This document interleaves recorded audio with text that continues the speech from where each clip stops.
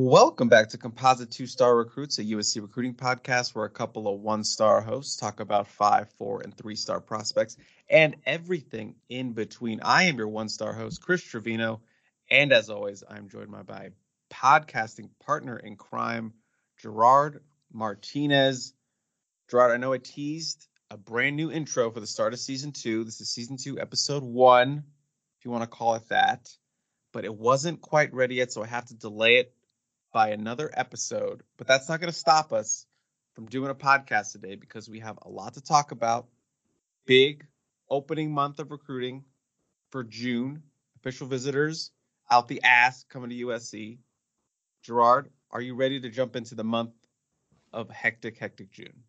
Can't stop, won't stop. We don't care about seasons here because we have no off season. So whether it's season 1, season 2, season 3, season 3.5, we don't care. We are going to talk about recruiting, and the month of June is going to be very important for USC football recruiting. It's going to be the most important month of any month, even more important than December, because most likely USC will get more commitments during the month of June than the month of December. So it is huge. Sorry, we didn't have a snazzy new intro, which was news to me when Chris said that he wasn't going to have it for this episode. I teased it in the last episode. I teased it last episode, the start of the show. But if you are listening on your mobile device, if that's how you listen to your podcast, you will see that we have our brand new podcast art. It's up. It's no longer the Peristyle podcast art up there. It is our very own Composite Two-Star Recruits. It's got our cilantro boy flavor, and I love it so much. If you send compliments, I made it myself. And if you don't like it, I hired an outside source to do it. So whatever. It's our own thing. I'm excited to have it. Now it's our own little art that tells you you're listening to the Composite Two-Star Recruits. Yes, we're part of the Peristyle podcast family, but we're our own thing, Gerard. That's what me making that was all about, showing that we're our own thing. And the other thing that people may have noticed over the last couple of weeks is that Gerard sounds a lot better. Now, Gerard, I just wanted to give a review that someone wrote about the mic sound for you. This is from Roger. The latest podcast had perfect sound. The 2-star on Xavier Jordan and a few others before. You couldn't hear Gerard if you were driving in your car. The new microphone is much better. So, Gerard, we have fixed your sound. We're leaving it on the sound or the levels that you had last week. So moving forward, you should be crystal clear to make your Midlothian jokes and yell into the mic and just have perfect sound for here on into eternity for this podcast. Yes, ASMR for recruiting. And I would also add that the new art, also news to me. You can see how plugged in I am with this podcast and all of the peripherals that seem to come with it. This is Christopher Trevino's production all through. I am just the guy Gerard, that shows up and barks out about recruiting. No one cares if you're not plugged in for the comings and goings of this podcast. No one cares about the shiny new wheels, the new paint job on this podcast. All they care about is that you are plugged into USC recruiting, which you are, and which is why you are the star of the show. You don't need to busy yourself and spend mental capacity on picking out a new design logo or hearing a new intro or merch stuff. You don't need to worry yourself with all that. You just need to worry about recruiting. I did actually design a logo, but it was just evidently not to Chris Trevino's standards. That was like 6 years ago, man. It's like 6 years ago. That was like December of 2022. We're past that now. We're on season 2. That was the preseason. That was the pilot episode. We're in season 2 right now, Gerard. Well, let's get to the cold opening before we're in season 3, before we actually get to talking about anything recruiting. Fair enough. Like I said, we have a lot to talk about. We have the big June 2nd official visitor weekend coming up this week. The first one of June, we're going to kick things off right. We're going to take a look at some potential visitors that haven't scheduled official visits that could. We're going to talk about some portal rankings. We're going to take a look back at our 2021 draft class, the 4th round this time. So that'll be fun to look at in the second half of the show. But we just got to dive right in. Before we dive right in, a quick thank you, as always, to the official sponsor of the Composite Two-Star Recruits, Meredith Schlosser, the #1 real estate agent in Los Angeles with over $600 million in sales. You can learn more about Meredith and her team at www.meredithschlosser.com and check out her business Instagram at Meredith Real Estate. Give her a follow and see what properties and what she has going on over there on Instagram. So thank you again to Meredith Schlosser, the official sponsor of the Composite Two-Star Recruits. All right, Gerard, we are back in action. Cold open, season 2. It's easy for this week. Official visitors of June 2nd. Now we have close to a dozen names, prospects, humans, souls coming in this week to Southern California. Obviously, that could change. We could add some, we could lose some. There could be some surprises. We don't know yet. We're going to figure that out as we move through the week. But a big slab of visitors on deck. Like I said, we have 11 confirmed for right now. And they love when we put names into categories, which we did last June when we started this show, where we had our big visitor month for June. So we put people into categories, and they seem to love that. So we're going to do that again with these 11 names that we have in front of us. So, Gerard, can you walk us through the 3 categories, and then we're going to start putting names in those categories? Well, I think the categories pretty much tell the story of where USC is currently in these recruitments. And I think, we want to start off with the recruits that are going to be on campus this weekend that have already been at USC. They have USC within their top 2 or 3. And this visit is going to be perhaps USC's last chance to make an impact in their recruitment. And being that this is the first week of June that these kids are going to be on campus, most, if not all, of these recruits are probably going to continue to take visits thereafter. And so it's going to be a battle with other schools, but this, particularly with the kids that are out of state, might be the last chance for USC to really make a run to close these recruitments before the season begins. Now, we know that just because a prospect gives a verbal commitment, it doesn't mean that their recruiting process is going to end. But at least it's going to be the last chance that USC has to make an impression before they make an initial decision.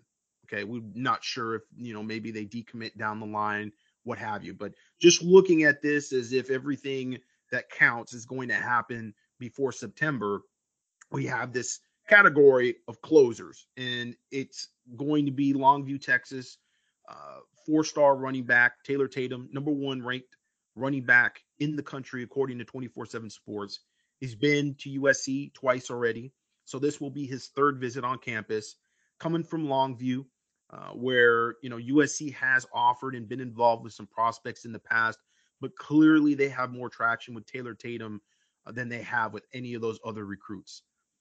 USC's battling several schools. I think Michigan is at the top throughout. I'm just playing closing time in the end. I'm sorry. Okay, I can't hear that at all, but that's great that you interrupted me there with that. Chris is all about the peripherals. I tell you what, we would definitely have a podcast that half of it would be not about recruiting. I offered nothing to this show but Taka Curtis, DMV recruiting, and bits. That is all I offer to this show, and production. That is Def Leppard sucks. But anyways, getting back to Taylor Tatum, closing time in the background or not, that both, for whatever reason, popped in our heads as we were talking about this pre-show. So that's why Chris did that. But nevertheless, I think, with Tatum, Michigan and USC have been kind of the pace setters in his recruitment, really since earlier in the year.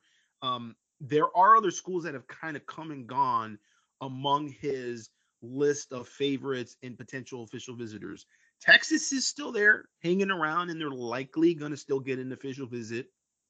There's been some talk, maybe Texas A&M is in there as well, but I think Texas and perhaps Georgia are 2 other schools that are vying for official visits as well. But I think right now Michigan and USC have the best relationship with Taylor Tatum and have the most traction in his visit. And this is going to be where, USC kind of has to plant their flag, and they've got to make this move. And I think a lot with the running back board kind of depends on what happens with Taylor Tatum and the feeling with Taylor Tatum coming away from his official visit. The next prospect that's going to be on campus this weekend that is in this category is going to be Hiram, Georgia, 4-star tight end Walter Matthews, another player that's been on campus, I believe multiple times. I think he's also been on campus twice for USC. I think he was last year, might have been around the same time that Taylor Tatum was actually on campus, and then returned this past year. He's pretty much down to Florida and USC. That's kind of been his top two for the last few months now.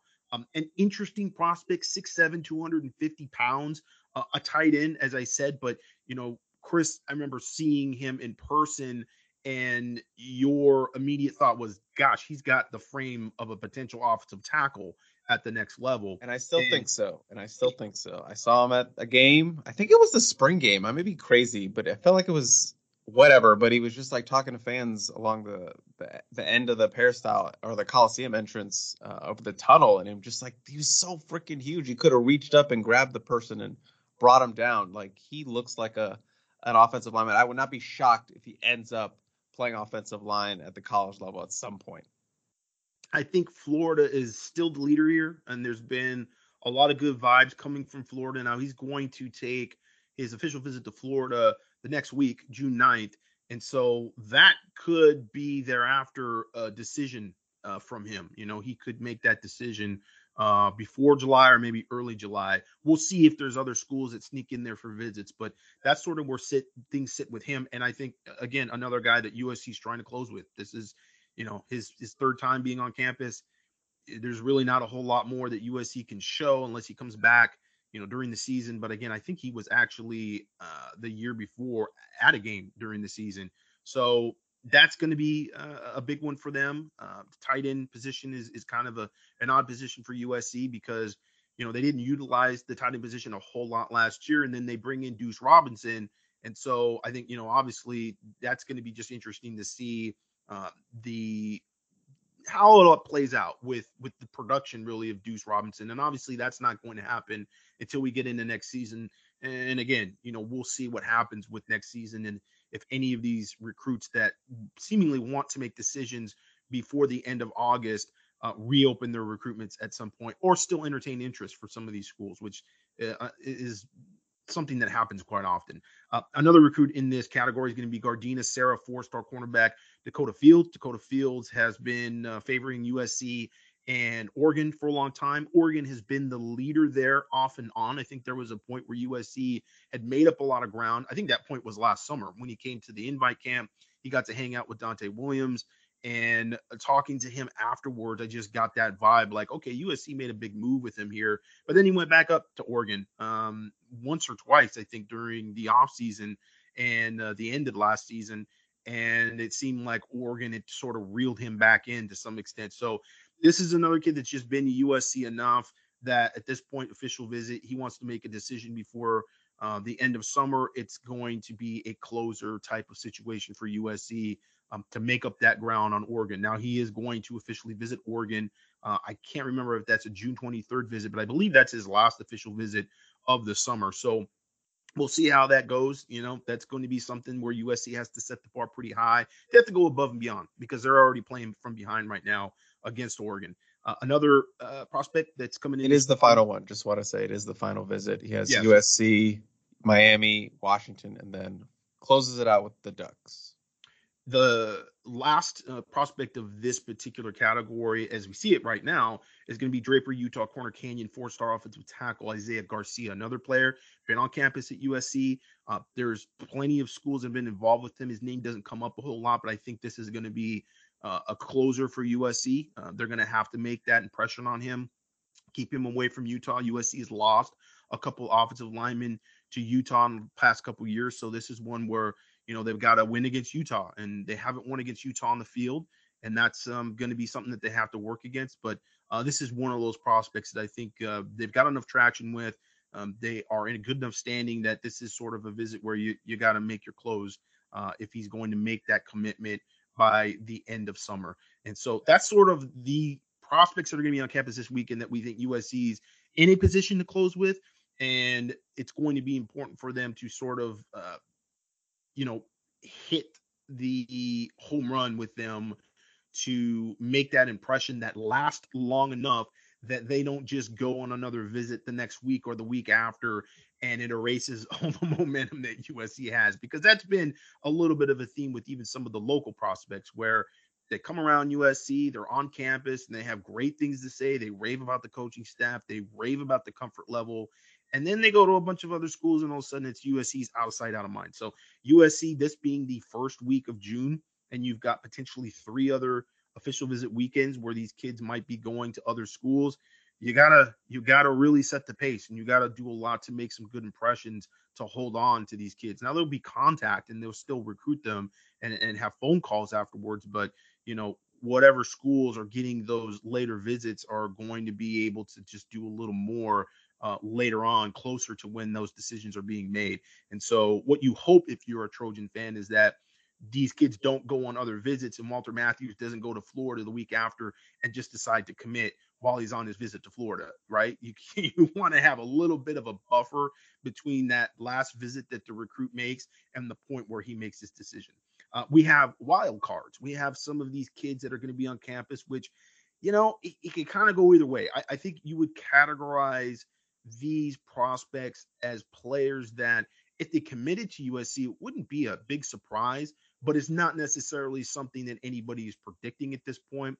I think one guy that stands out to me is Braden Florida, IMG Academy 4-star safety, Jordan Johnson Robo. I think he's a guy that has a really good relationship with Buki Radley, and he was at USC unofficially earlier in the year, very early in the year. I think it was like the end of January, February, and he really liked USC. And we just haven't heard a whole lot about USC, but I feel, talking to sources on USC side, they're a little bit of a dark horse here, and there's some little bit of confidence that this visit could go a long ways for him. Now, I think at face value, Texas is definitely the favorite here. He's originally from Texas. He has a very good relationship with Texas, and there's a lot of talk like he would like to come back home and play college football in Texas. So that is something. Have the crystal ball. Yeah, that's something that you take into consideration, and you realize that there are legitimate angles and factors there that work towards Texas's favor. But again, player that has a very good relationship with some of the coaches at USC. And obviously, he has traveled to go play football. He's at IMG right now. So that is something that helps USC in their recruitment for him. Another potential wild card is Inglewood, Colorado, Cherry Creek High School offensive tackle Hayden Treader. And I think with Treader, he's a guy that hasn't been on campus to our knowledge with USC, but when he got that scholarship offer, it was a pretty big scholarship offer for him. And so Colorado's there. There's a few other schools there, but USC is among one of the bigger scholarship offers for him. And I think talking to Blair Angulo, who covers that region, it's going to be one of those things where USC could definitely set the pace a bit here. And Colorado is there, and that's the hometown school. But it feels like USC can potentially close this one out, but because he hasn't been on campus yet and, hasn't been around LA and just haven't had the vibe from the coaching staff and the players, you don't want to necessarily put him in a category where, okay, USC has the position where they can go ahead and close on him. We just don't know enough about how the visit's going to go, the travel, etc., from his part at this point to put him in that category. So he's a bit of a wild card right now. Now, some of the recruits that USC is going to be playing from behind on, and sometimes we categorize some of these as traction visits, and I don't feel like that's a good description for these recruits. I think with traction visits, it's more a long shot that USC is getting on campus and just for playing the recruiting game down the road. And for USC, sometimes that's way down the road. Sometimes that's the long game. That's the Edric Houston, let's get him on campus, and maybe potentially he goes to Alabama and then he transfers out. And then we have a relationship with him, a long game. This is a group that's really just in general USC's playing from behind, and they're trying to make up some ground with. And I think Modesto, California Central Catholic, 4-star offensive tackle Manasi Atite is a good example of that. Florida State is the leader here, and there's some other schools that I think have established themselves a little better with him. He's an international student. I think he's originally from Ghana, and so that always has its angles, and you have to have some connections and some foothold within the process of him getting to the United States. And I speak on this with the experience of covering Olawale Betiku from almost probably 10 years ago at this point, where he was at Gardena Serra, originally from Nigeria. I talked to him many times about the process of being able to come here on a visa and getting the visa and all the different people that were involved in that process and how some of those people were involved in the process of recruiting as well. And he was actually staying with LeVar Arrington at one point. And I know LeVar Arrington, former linebacker from Penn State, who also played with the Washington Redskins, he's a part of this NFL migration, foreign sort of international player pipeline that goes on with African players, particularly. And so Olawale Betiku was actually staying with LeVar Arrington. They had a huge falling out. And I don't want to get into the details because it's a little bit of he said, she said, but it definitely was a toxic issue in which Olawale Betiku left and really kind of cut ties with some of the people that were involved actually getting to this country. And that was sort of where USC turned the corner of being involved with his recruitment, because originally, if I recall, I think it was UCLA was the leader in his recruitment. And then it was like some other schools, and then it kind of was up in the air. And then when that whole situation went on with him in the background, it was all of a sudden USC had a much better shot at him. And I believe at that point he was living with some of the Sarah coaches. So international players, there's always some interesting characters involved and some twists and turns that you kind of like a, big time transfer. You kind of have to have a champion somewhere that's in that circle, because there's going to be people that are going to be influential as to where that particular player goes. And so that's kind of where Mana kind of sits in with the group of official visitors that are going to be on campus this weekend. Another guy where USC's just got to make up some ground is Santa Ana Mater Dei 4-star cornerback Xavier Brown. I feel like there have been points where USC was among his favorites and had a good shot at him. And I've gotten that information from sources within Mater Dei and then more on USC side. But again, another player that out of sight, out of mind, just hadn't been to campus for a long time, hadn't been at any of these events, been going on unofficial visits to all other schools, and been involved with, other programs and people that are more connected to other programs.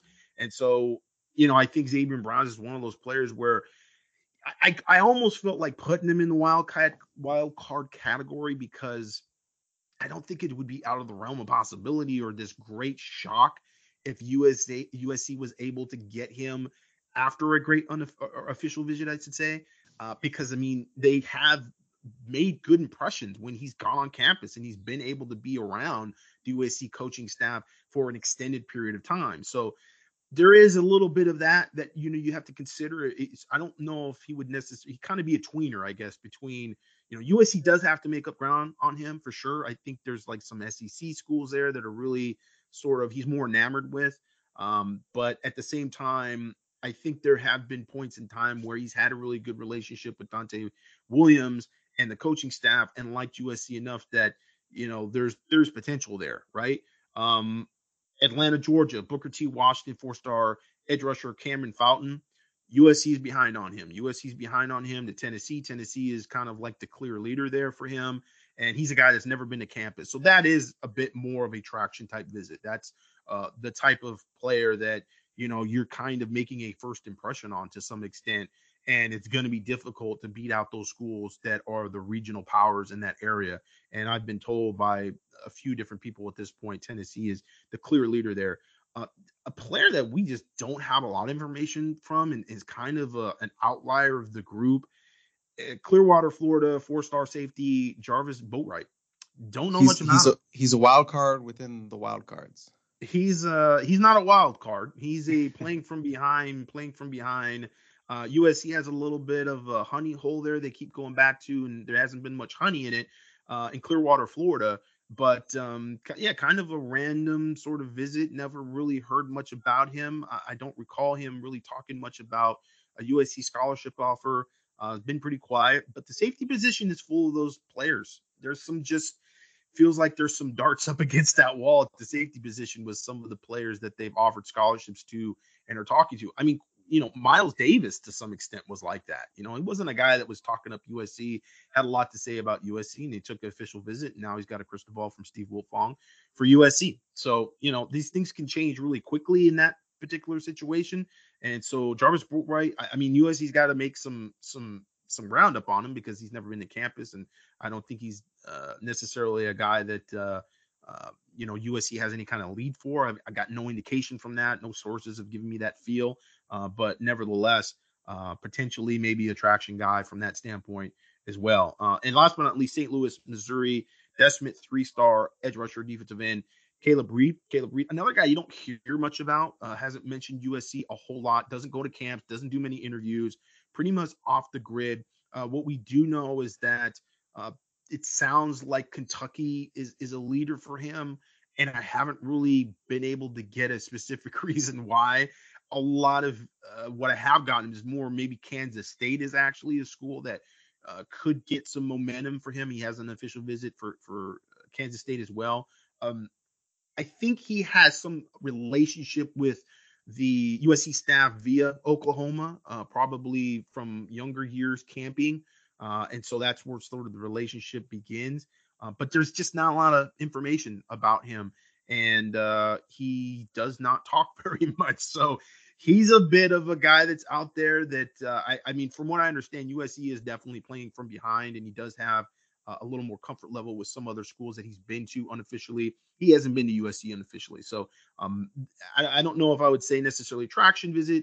Again, I don't know if that describes it accurately. What does describe it accurately is he's a guy that USC's got to make up some ground on, and they've got to make him feel at home and feel comfortable away from home, because it sounds like he's kind of leaning towards schools that are closer to home. So that's sort of the category breakdown of all the official visitors that are expected to be on campus this weekend. There might be a couple of other additions. There's one other big prospect that could maybe be on campus this weekend. We're waiting to hear some confirmation on that, but it's going to be a much bigger visit weekend this first week of June than it was last cycle, where last cycle USC got 4 commitments, all 4 kids that ended up on campus. Tackett Curtis, Grant Bucky, who eventually decommitted and ended up at UCLA, but he did commit to USC, Cade Eldridge, and Tobias Raymond. So they got 4 for 4 from that particular weekend. It'd be a hell of a thing if they got all the commits from this weekend. I absolutely would not expect that. That would be a shocker. But nevertheless, if they can have some level of success here and close, I think, on some of the top guys, being able to get a Taylor Tatum, maybe, changing things around with Dakota Fields.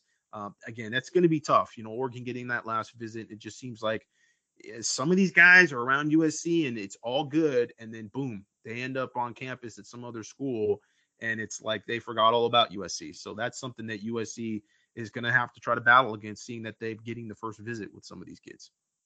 Here I am, rock you like a hurricane.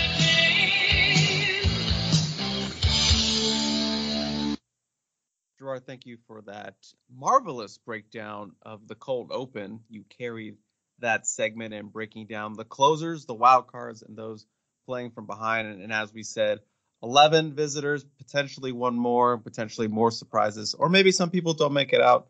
We'll have to see as this week goes on. But those 4 most important ones that have set the table for June, that is Taylor Tatum, Walter Matthews, Dakota Fields, and Isaiah Garcia, the big offensive tackle out of Draper, Utah. Gerard, this will kind of set us up for our next topic, and kind of where we're looking at a hypothetical class for 2024. Realistically, when you look at this first official visitor list for June 2nd, what's the number that you think realistically, like by the end of the cycle, USC could have 3 of these kids in their final class? Do you think 3 is a fair number? If you look at this list, like, if they can get 3 of those kids, this is a good weekend. I know you said, 50% is the kind of mark, but realistically, with guys that they have higher up on this list, do you think that 3 is kind of a good number? Do you mean from this particular weekend? Yes, for this particular weekend, yeah. Yeah, I think it's possible. And that does sort of transition us into talking about the summer as a whole and the 4 weeks that you're going to have of recruiting that go on. Um, I don't want to jump ahead of myself, but certainly if you could get 3 to 4, that would be really good. I think with this weekend, uh, it's going to be tough. I think to get that. I think that's you're going to have a surprise in there. You're probably going to have a Jordan Johnson who will commit to USC when not really being predicted that USC is the school to beat for him. But again, wouldn't be a shocker at the same time. But you got to reel in Taylor Tatum. I think of that group. I think you're getting 3 commitments. He's got to be probably one of them. Maybe with Walter Matthews. That's another guy that USC being in his top two, who you're battling against. You're going head to head with Florida. Florida is closer to home, and there's a lot more going on with Florida from a comfort level coming from Hiram, Georgia, than Los Angeles, California. Nevertheless, he's been out here twice already, and this is going to be his third trip to Los Angeles. And so there's definitely something in Los Angeles and at USC that he really likes. So yeah, I think 3 would be very good. 4 is probably pushing it a little bit. I mean, you're going to have to get into the kids that you're playing from behind, and you got to make some big move for Manasi Atite or somebody like that, where we don't see it at this point in time. But that's partly what official visits are about. We don't have enough time with this coaching staff to really know what type of impact visits can have. How much do they really move the needle? How many of those guys did they get during the golden hour weekend that were really shocks to us? I think, one of the bigger names from last cycle going into the summer where USC won a battle where I particularly was pessimistic about it. You were much more optimistic than I was, but it was the Tackett Curtis recruiting battle head to head against Ohio State. It just seemed like, okay, that's going to be a really tough one for USC to win. USC is using faith really to be able to lure these kids in to say, hey, it's a different coaching staff, it's a different culture, it's a different football program. USC is going to be back on top. Just trust us. And Tackett Curtis did, and he bought in, and it was that first week of visits.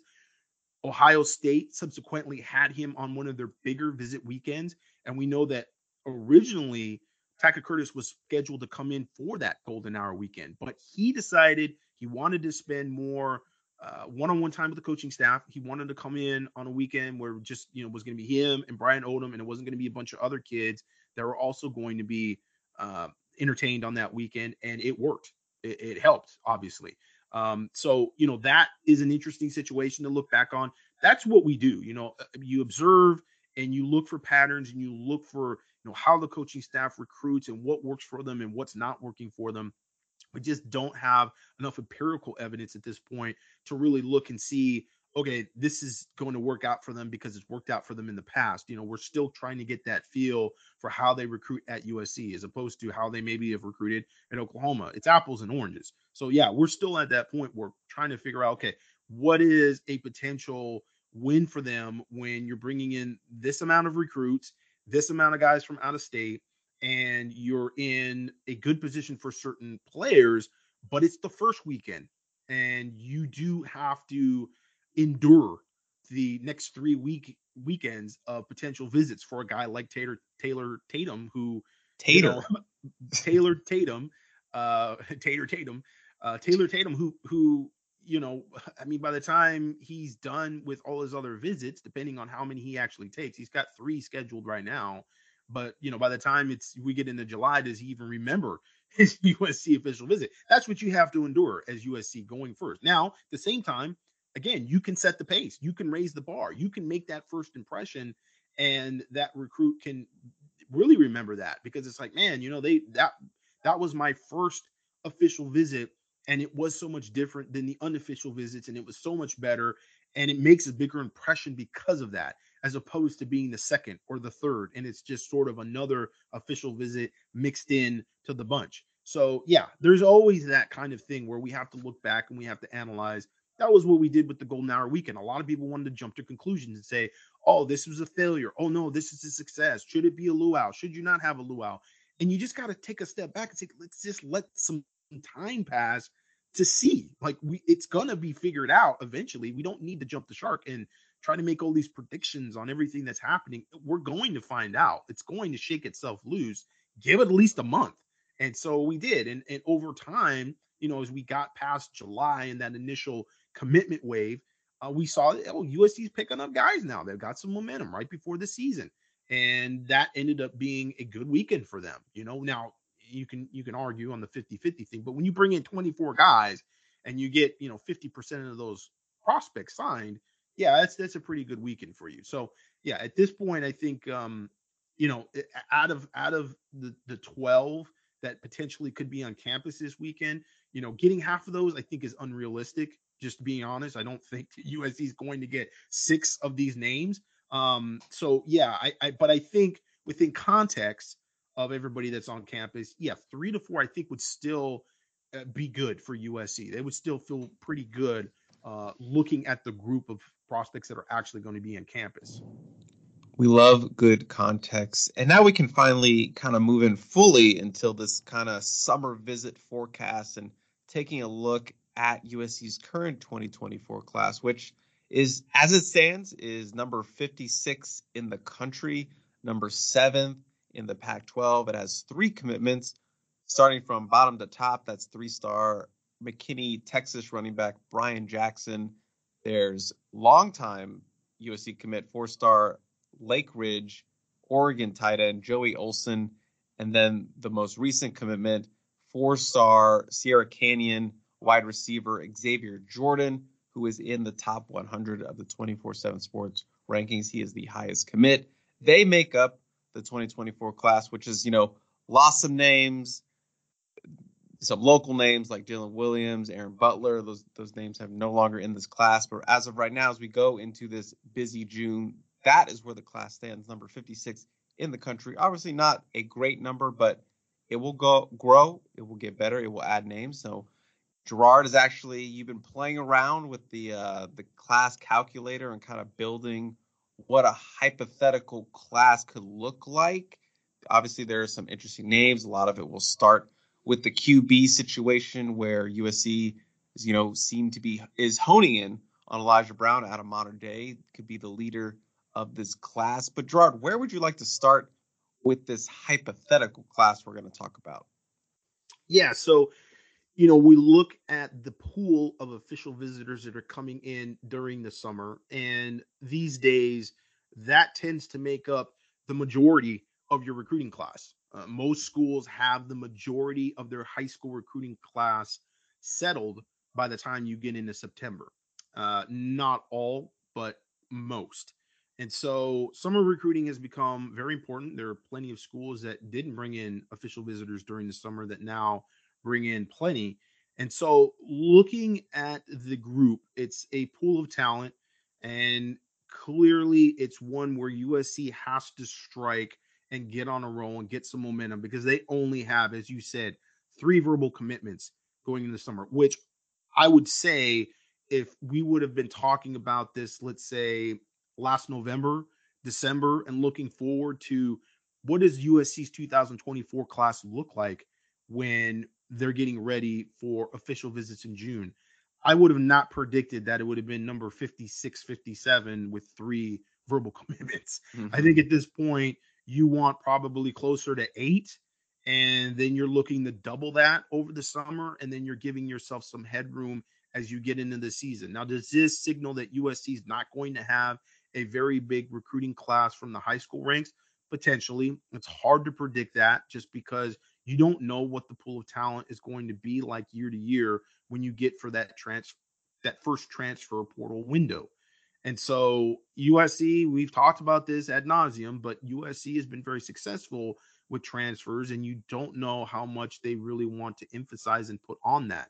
I think first thing that jumps out before we get into any talk of hypothetical classes is the fact that there are not a lot of defensive line bodies lined up to be on campus at USC this summer. And this is something that was an issue last year. You really only had one true interior defensive lineman who took an official visit to USC last summer, and that was Edric Hill, who ended up at Alabama. That was a complete traction visit. Edric Hill, never been on campus at USC, hadn't really talked much about USC in the past. And he kind of just popped up for the Golden Hour. I was like, okay, that's interesting. Edric Hill. And USC really didn't have much of a chance at him going into the visit. And then after, probably not much better of a chance from what we understood. So this year it's kind of the same thing. And it does give you the feel that they're going to be going to the transfer portal again for defensive linemen, which is not the end of the world. They got some very good defensive linemen from the transfer portal this past year with the two different windows, getting guys like Bear Alexander and Anthony Lucas. But nevertheless, there are just not a lot of good options at defensive line that are going to be on campus as it sits right now. Now you could add maybe, 3 different guys potentially, and we'll get into the potential official visitors that don't have actual dates set up with USC right now. That could change things. You don't need a lot of names to necessarily change things. You only need a few. But at this point, there's really only one guy that I would look at as a potential commitment for USC down the line that's going to be officially visiting. So let's get into the potential of the class. In terms of numbers. Let's do it. Overall, I mean, I think USC wants to shoot for about a dozen commitments by the time you're getting into September. Again, we don't know, and I was asked this last week or the week before, what's the number USC is looking to take in this 2024 class. And overall, it's easier to say, well, okay, overall they want, 20 something bodies is what they want. But how many are they actually going to take from the high school class? Yeah, that's a good question. It's because, again, what's the emphasis on high school recruiting as opposed to getting transfers? But from a hypothetical class, you could still land, let's say 12 to 14 commitments from the summer and have something like a 260 rating. And that would be pretty good. I mean, as of right now, if you plug that in, that's going to be at the top of the recruiting rankings. But you also have to remember, I have to emphasize that there are going to be schools like Georgia and Michigan, et cetera, that are at the top of the rankings that are going to continue to add to their present classes. And so I think the average right now is about 14 commits for the schools that are ranked among the top 10 in recruiting. USC's got 3. The average among the top 10 is 13.8. So USC's just trying to get to a close to where the average is right now, but we know that average for the top 10 is going to go up to probably closer to 18, maybe even 20 recruits that are verbally committed among those schools. So the rankings and the ratings are going to shift, and that number is going to get a bit higher. Now, I think from recollection, usually if you're in that 3 to 305 range, you're going to be among the top recruiting classes in the nation. You do get some diminishing returns plus 18 commits in a particular class. And that's with the high school class. Overall, I'm not sure if that number's different, but I know that when you're looking at averages and what have you, where the class is ranked, it's really the first 18 guys, the top 18 guys within a class, which make the most impact on that number. So it will go up, and there will be more kids added to each class, but the ones that really matter are going to depend on where their ranking is among those top 18 in each class. So looking at a hypothetical class, I just threw one together. And again, let me emphasize and underline, this is not a prediction. This is not necessarily a forecast, as though the piece is called a forecast. I did not include this in the piece, giving these recruits by name because of that. I didn't want to confuse people. But talking about a hypothetical class, how, Gerard, do you get to a 260 rating over the summer if you're USC? Well, first you land Elijah Brown. So you get the quarterback position taken care of. Then you get Taylor Tatum and you get Brian Jackson. Brian Jackson's already committed, so you're halfway there. You get Mike Matthews at wide receiver, Draylon Miller, and Xavier Jordan. Now, that's a stellar wide receiver class. That's a very, very good wide receiver class. You could substitute Draylon Miller for Ryan Pelham or maybe another receiver, and you would still have a very, very good recruiting class. But you kind of need to have Mike Matthews there as a 5-star to elevate that wide receiver class and elevate the overall rating of the class. And we'll get into that in a little bit. You've got tight end / big receiver Joey Olsen, already committed, taken care of. Great. Offensive line, DeAndre Carter, Devin Brooks, and Hayden Treader. Now, again, with Hayden Treader, a little bit of a, wild card. We're really not sure. But I think, again, another player that you could put some other guys in there. There could be some other official visits from other offensive linemen. He's a 3-star. It's not the end of the world if they don't land him specifically. But I think USC could very well and probably will get 3 to 4 offensive linemen committed by the time we're getting into September. That would be, I think, what they aim for. And I think it's realistic and reasonable to say that they will get there. And I think with DeAndre Carter, they lead. I think they're actually low key, very, very good position for Devin Brooks. And as I said, there could be a third guy in there, maybe even a fourth guy in there that comes in on an official visit. There are some potential names out there that they could land. Defensive line, as I said earlier, this is the position where you're kind of going, where are the bodies? Where are the options? Jalen Harvey is really, as an edge rusher, the only one that kind of stands out to me as a potential closer for USC, where they are there. He's been to USC before. He has a very good relationship with Sean Nua, which has now transitioned over to Roy Manning recruiting him. Now Penn State is in there. There's some other schools that I think have actually made up ground, and because he hasn't been at USC in a while, I think it's a little more neck and neck. But this is one battle where I could see USC winning it, and it would not necessarily be a shock to anyone. I just want to say the Jericho Johnson Hive is not happy. Well, we can talk about Jericho Johnson here in a minute. So really, in terms of guys that are scheduled to be on campus right now, and again, there could be further additions, which change things. Jalen Harvey's kind of the only guy there right now on the defensive line that we're looking at, which I think USC has a reasonably good shot at being able to land by this summer. At linebacker, Kingston Valauma Asa, Ty Anthony Smith, you don't hear a whole lot from out of Jasper, Texas, a 4-star linebacker, and Jordan Lockhart. I think USC has the potential of landing all three. Clearly, with Kingston Valamu, that is one where they got to make up ground. Okay, they're behind with Ohio State. Notre Dame is there as well, but I think it's an Ohio State USC battle.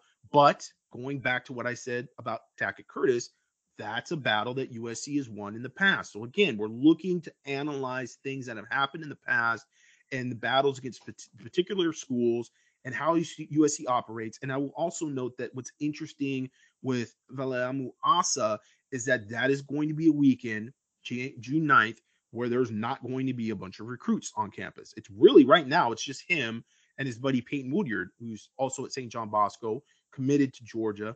They're the only ones that are scheduled for that weekend. I think there's probably going to be another recruit or two that they bring in, but it's going to be a small weekend, very similar to what they did with Tackett Curtis. So, USC has had all hands on deck with Kingston, and they've really tried to emphasize home, family, and so they're battling against Ohio State. It won for them when they were in the battle head-to-head for Tackett Curtis.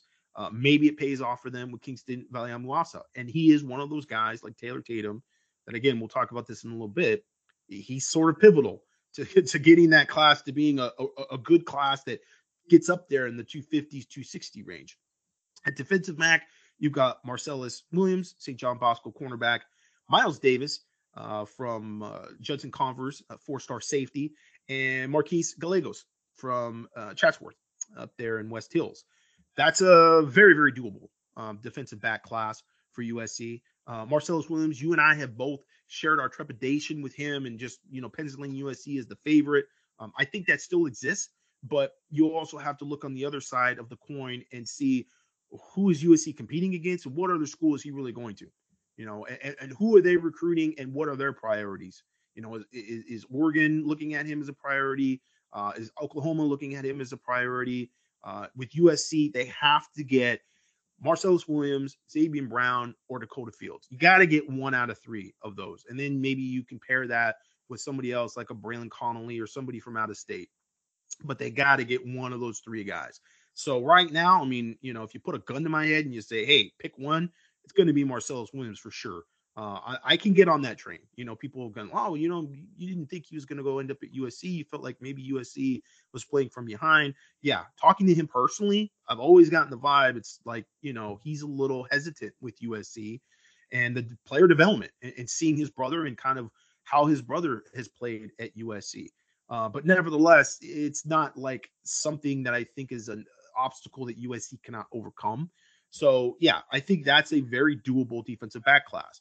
Now, getting again to the key battles here to kind of get USC here, the guys that you sort of have to land to get to that 260 rating, in my opinion, it's going to be Mike Matthews, Taylor Tatum, and it's going to be Valo Amuasa. Those are the guys that are sort of the make or break. And certainly, I think with all three, it could go either way. Mike Matthews could stay in the South. He can end up at a Tennessee, Florida, etc. He's got very good connections out here, and there's some people in his recruitment that are pro USC. And so, I've been told by people that know him and are close to him that USC's in it and USC has a shot, and certainly more so than most of the other Georgia kids, maybe outside of Walter Matthews. Taylor Tatum, we've already talked about. USC, this is the weekend where they've got to try to close with him and, go head to head with Michigan, or potentially, Georgia slides in, or Texas. Those schools are sort of in a position where Texas being the hometown school, they're going to try to kind of like lay low and then maybe try to bring him in on a late visit. And with Georgia being, defending national champions and having some very good numbers in the draft for running backs, they're kind of playing the favorite. I don't know, even though Taylor Tatum is ranked the number one running back in the country, I don't know if he's at the top of their board. I get a sense that they've been involved with some other guys in the South that they may have liked more, and now they're kind of looking at him because he's number one ranked running back in the nation, and that's kind of why they're more involved now than they were before. That's my speculation. And Valium also, like I said, Ohio State leader, but USC, I think they made up ground on his last unofficial visit, and I think that they are playing that one wisely, and so that could go USC's way as well. So that's sort of a hypothetical sort of throwing out there. How did USC get here? Are they filling all their needs with these kids, etc.? Again, I think the defensive line is the one glaring issue in that group, and just in general, because there's just not a lot of names to pick from. Really, as an interior defensive lineman at this point, the only one that actually has a visit date that's been set to USC has already visited USC, and that's Edric Houston. And I do not think USC is among his top three at this point. Yeah, looking at this class, I think a lot of USC fans would be, for the most part, happy with it, with obviously some sour grapes with that defensive line class. And obviously the big glaring thing when they're looking at this is the O-line, which, DeAndre Carter, Devin Books, Hayden Treater, I think they would be fine with that. But it's obviously the Brandon Baker of it all. They have, had their hopes up for Brandon Baker for going on, 2 years, as he's become the number one offensive tackle prospect in the class. And we'll probably talk a little bit. We have some questions about Brandon Baker in our questions segment, but for the most part, those are the two kind of glaring misses so far if you're looking at this class. And as you pointed out, these are kids that have visited or will be on campus this summer, so that's kind of the makeup of that. But obviously I think it's a solid class, a great starting point outside of obviously the defensive line being a big glaring hole in the middle of this all, as they try to get some big boys, and they might have to hit the portal hard once again because they're going to Big Ten next season. It's not going to be an easy thing. It's not going to be something where you just plug and play some freshmen in there. It's not going to be easy, so they might have to look to some older players out of the portal to alleviate that jump as they move to the Big Ten. If I would interject, they really can do that, and we're going to see what they can't do that. They can. Yeah, it's a position which lends itself to that. Plug and play defensive linemen are really the probably position that is the best to be able to say, look, we can bring you in, as long as it's like from a technique standpoint, from a gap standpoint, it fits that player. Hey man, just go when the ball moves. If you're a good player in the defensive line, scheme is not that important. So there's not a whole lot of design or terminology or anything you really have to know as a defensive lineman. So the joke was always like, if you're going to recruit out of the junior college ranks, you want to recruit defensive linemen. Like, that's really one you want to recruit, because you could just plug those guys in and just let them play. It's not like quarterback. It's not like running back. It's not like receiver. And it's not like offensive line. There's a ton of terminology and calls that have to be made on the offensive line. And there's a lot more chemistry that's involved playing on the offensive line. Defensive lineman, man, you put a guy like that, Bear Alexander, in there, say, hey, Bear, you know what? Watch the ball. It moves. Go get the quarterback. Go get the running back. It's obviously not that simple. I'm being a bit facetious, but nevertheless, it is to some extent. And so that is a position that certainly lends itself to going after transfers. Absolutely. More than other positions. So the thing is, the caveat is, everybody knows that getting quality defensive linemen, interior defensive linemen out of the portal is difficult, only because there's a ton of competition for those players. But USC was able to do it with Bear Alexander. They were able to get Anthony Lucas out of the portal and Jack Sullivan. And I mean, Keon Bars, they got some quality players out of the portal. And as of now, again, we're talking about a hypothetical class that is made up of players that have their official visit dates set to USC. Okay, there are going to be additional visitors that will be on campus, but these are the players and prospects that have already set dates. So we are working from that pool of talent. And I just wanted to clarify, maybe I wasn't clear. I was referring to true freshmen for plug and play going to the Big Ten, not necessarily a winning formula, because it's so hard to make that jump from offensive line, defensive line, going, it's grown men across the way. So it's harder for a freshman to make that jump. Obviously, transfer portal, yes, a lot easier for those guys to just snatch them up, put them in, plug them in, let them go play. And as you mentioned about visitors, we have a list here of potential visitors we're keeping track of, as they will add potentially a USC unofficial visit. Some people were just waiting for that official date. But I do have kind of a segue, and that is sort of in the form of some breaking news a little bit. There is one more visitor we need to add to this weekend, Gerard, and that is 4-star Connecticut linebacker Elijah Newby, who tweeted out today that he will be taking his official visit to USC this weekend. So we have 12 names officially on tap for June 2nd official visit weekend. So we can kind of plug him in there for wild card or playing from behind. He definitely feels like a wild card to me. 6'3", 185 pounds, Penn State, South Carolina, Stanford, and the Trojans are the warm schools on his profile. He will be taking official visits to Penn State the following week and Stanford at the end of the month. And then South Carolina will be there as well. But USC is going to get an official visit this weekend. So Elijah Newby, add him to the list, add him to the categories. Yeah, interesting, because he has a name that popped up before. Brian Doan, who covers that region for 24/7 Sports, had reported that he had been talking to USC about a potential official visit. And so one of the names that was a potential visitor for USC is now a visitor for USC. 6'3", 185 pounds. Interesting, because he's obviously a bit undersized from that standpoint. 24/7 likes him more than the other networks out there. He is ranked the number 23 linebacker nationally, in the top 24/7 nationally. He's at 233. Again, a bit undersized at 185, but he's got some decent scholarship offers. He's got Penn State, which you would say, regionally, you're looking at the schools that are pursuing and have maybe the best evaluations from those particular regions. With Penn State, I will say this, and I mentioned this when we were doing the coaching searches, and we were looking at, the James Franklin being a potential candidate to be the head coach at USC, and looking from a recruiting standpoint, what kind of impact that would make. And going so far as to looking at the evaluations that they've made from a scholarship offer standpoint, to how many of those players from those particular states became starters and then became NFL draft picks. And with Penn State, they've done a pretty amazing job in two states, particularly Pennsylvania.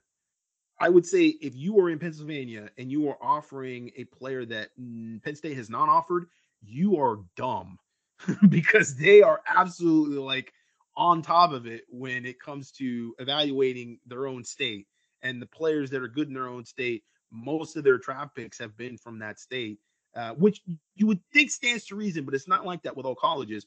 But New Jersey was the other one that they were really, really good at in terms of their scholarship offer ratio to NFL players under the James Franklin regime. So Connecticut, a little different. Can't remember where Connecticut was on that food chain of players offered as opposed to players that ended up starters and ended up NFL draft picks. But again, another sort of a lightweight at linebacker. We're seeing USC get smaller to some extent at linebacker. You get guys like Tackett Curtis, who are a bit more of a prototype type of 6'3", 220 linebacker.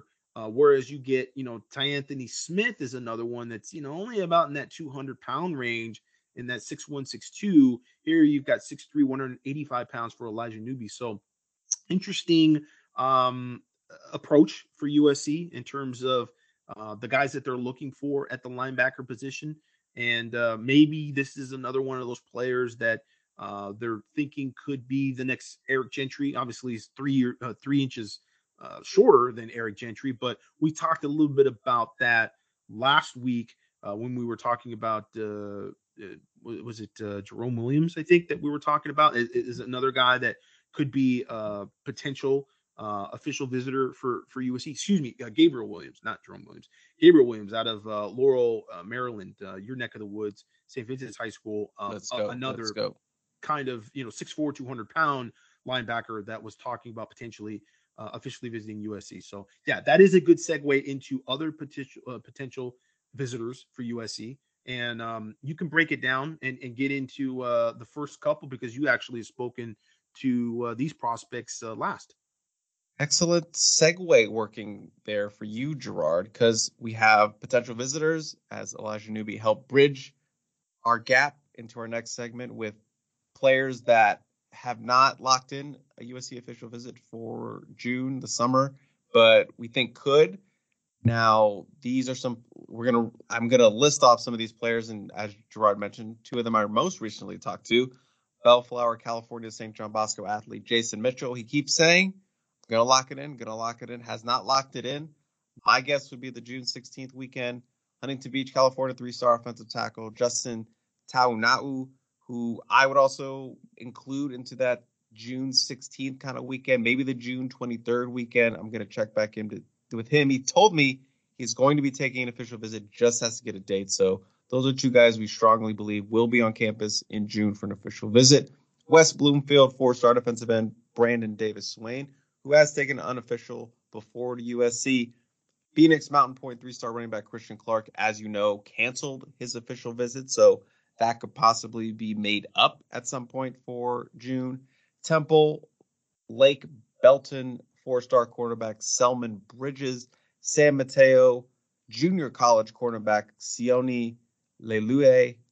I probably butchered that. I am so sorry. Modern day 5-star defensive tackle Aiden Breland, who we talked about on our last show, has been scheduling official visits. Not one for USC at this point. Decatur, Texas 3-star running back Nate Palmer. Tyler, Texas running back Derek McFall. Upper Marlboro Flowers 3-star edge rusher Obina Onwuka. As we noted in the war room, USC might be cooling a little bit on there. And then Laurel, Maryland, St. Vincent 4-star linebacker Gabriel Williams, who Gerard just mentioned a few moments ago. Yeah, a lot of names there to unpack.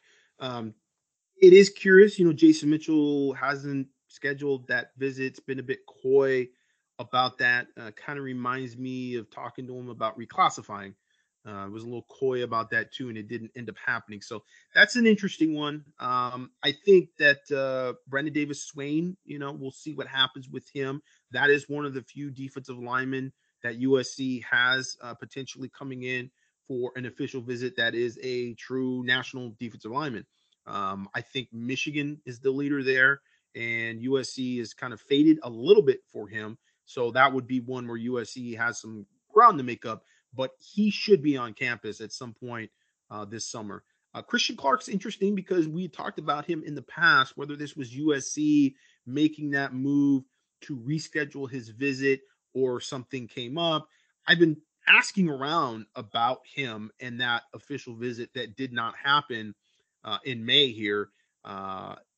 It sounds to me like USC initiated that move, and there is still potential that he could actually visit, but it's probably going to be later in the summer, which again ties into me being a little surprised that they were going to bring him in at that point in May. I really felt like they wanted to see what was going to happen with Taylor Tatum, and then all those dominoes sort of fall into place after that point. If they feel good about Taylor Tatum, they feel like they've built that momentum, and maybe he's only going to take one more visit to Michigan, then I think they kind of wait to see what happens with him. But if they don't feel warm and fuzzy about their chances with Taylor Tatum after the official visit this weekend, then you might see Christian Clark and maybe even another running back end up on the official visit docket.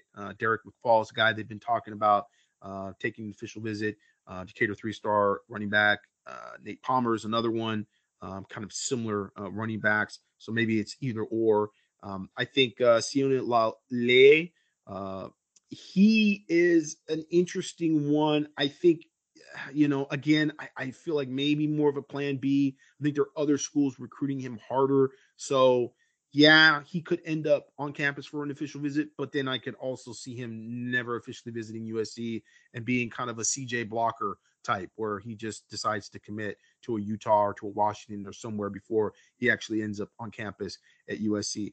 Now, one thing to also talk about and remind people is that these kids don't have only 5 official visits anymore. So there are plenty of kids that will, they may commit and still take official visits during the season. And that's a new thing that all of these colleges have to get used to and have to try to figure out strategically as well. How many of these kids are going to commit in July and August, and then because they can take, an infinite amount of visits, still want to take visits during the season. Because it's like, hey, I want to go see this big game. Oh, I want to go visit here. Oh, my team that I committed to, well, they suck now. And so the coaching staff might not be there. I'm going to go take, 3 more official visits. So we, again, are looking at this with the emphasis of most of these kids nowadays. I think it's something like, 85, 86% of the class is signed in December. And that has impacted how many guys that are committing during the summer. And so much of these top players are off the board by the time that you get in the summer. That could change. That could be a trend that all of a sudden gets dialed back because these kids can take more official visits than they ever had to. There's no longer that, well, I only got one more official visit. And it's so stressful trying to figure out what school you might official visit that you just don't officially visit anybody. It's like, I only got 2 more and I'm not really sure. I've got like 4 schools here. But when you have that sort of, hey man, I could take 4 if I want to take 4. I don't need to take 4, but I can't. That might open you up and make it easier just to go ahead and go jump on a plane and go take an official visit somewhere else in November or October. So we'll see how that impacts things when we get to it. But that's true of maybe, on Aiden Breland. I know, Aiden's talked about making a commitment in August. I would still think that he makes a commitment during the summer and before Mater Dei gets to playing. But nevertheless, is that going to be the end of his recruitment? No, I don't think so. I think that he's still going to look around and he's still going to entertain interest. And that's where Jericho Johnson comes in. The big defensive tackle, 4-star from Fairfield, California, 6'4", 300 pounds.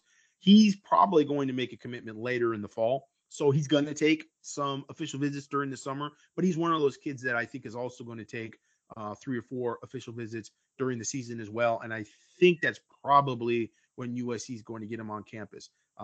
He hasn't kind of said yay or nay on that yet, but that's my vibe right now. So there's plenty of those players that, we're going to have to see now with, it's not being just 5 official visits that they're limited to, how that opens up things on the back end where they've got a bye week, or maybe after the season they decide, they're going to go and entertain some other programs and take some other visits. If that becomes something that, again, dials back the importance that we put on summertime recruiting. Our final talking point for the first half of our show is USC, or excuse me, not USC, 24/7 Sports, released their final transfer portal rankings for the 2023 cycle, and USC had 12, a baker's dozen, listed in the top 247. I'm just going to run through those very quickly. Obviously, the gem of the class, Georgia transfer defensive tackle, Bear Alexander checked in at number 14. That's a 2-spot drop from number 12, where he was initially ranked. Arizona transfer wide receiver Dorian Singer was the next highest rated prospect signee at number 30, followed by Christian Roland Wallace, the cornerback, at number 33. And then Wyoming offensive lineman Emmanuel Pregnon had a nice jump to number 40, up from number 52 in his initial ranking. And then that was the representation in the top 50. Defensive lineman Anthony Lucas just missed that mark at number 51, followed by running back Marshawn Lloyd at number 52. And then middle linebacker Mason Cobb rounded out the top 100 at number 74 for USC's representation. And then the final guy, Jack Sullivan, was number 137 overall, number 15 defensive lineman in the class. And then Jarrett Kingston, number 219 overall. Michael Tarquin, number 223 overall. Outside linebacker Jamil Muhammad, number 224 overall. And Keon Barrs, number 247 overall. And also Traquan Fagans, I missed him, number 186 overall. So USC well represented in the final transfer portal rankings update for 24/7 Sports. Well represented, but it feels like they had a few top players drop a bit in the rankings, and it's obviously come up on the peristyle, and there's been some people that have not been real happy with how those evaluations went down. And I'll be honest with you, I do think there's some question marks as to why certain players rose and why certain players dropped. It's obviously a interesting aspect when you talk about evaluating players that nobody has really seen in person for probably a couple years. Especially, the people that are evaluating. This is all evaluation pretty much being done by tape. I don't think 24/7 or anybody else has scouts out there going to colleges and, trying to watch these players, what really just for games, because a lot of these colleges anymore, they close down practices. So it's not like you're going to be able to go to a USC practice and evaluate CJ Williams and see how CJ Williams is doing a year removed from high school. So a lot of this is done by tape, but you do look at some of the production numbers, the statistics that are coming from some of these players. And I think that absolutely, if we're looking for patterns and we're looking for observable analysis, the guys that are productive are the guys that end up being productive. Production begets production. And for USC, the players, for the most part, that they brought in that have been very productive for them are the guys that were productive at the schools they left. So when you see a guy like Dorian Singer sort of drop, you kind of scratch your head. It's like, okay, I mean, I understand. Maybe you're not blown away with his athleticism. There are question marks in terms of his overall ceiling as a NFL prospect. And that's something that, sometimes the evaluators and ranking makers lean on when they talk about rankings and, what's the ultimate ceiling for him, etc. But in terms of, the production that you expect from him at USC, it's going to drop off to some extent at USC as opposed to Arizona, because USC's just got better receivers. The ball has to go around to more players. The same thing that happened with Jordan Addison. But nevertheless, in terms of the impact that he can make, you would think he's going to have a similar impact on the offense for USC. And it's, when you look at him compared to other receivers that may have not had production at all at the schools that they're leaving, I think that's always an issue. I think that you have to emphasize production quite a bit. And I'm just saying that based on what we've seen at USC, guys like Eric Gentry, guys like Caleb Williams, Mario Williams, Jordan Addison, those guys who were good players from the schools that they left, and they weren't leaving because there were some other issues. They were leaving because they wanted to get a better opportunity at a bigger school and showcase themselves, have a better NIL brand. Those guys were still good. They're still good at USC, just like they were good at their previous schools.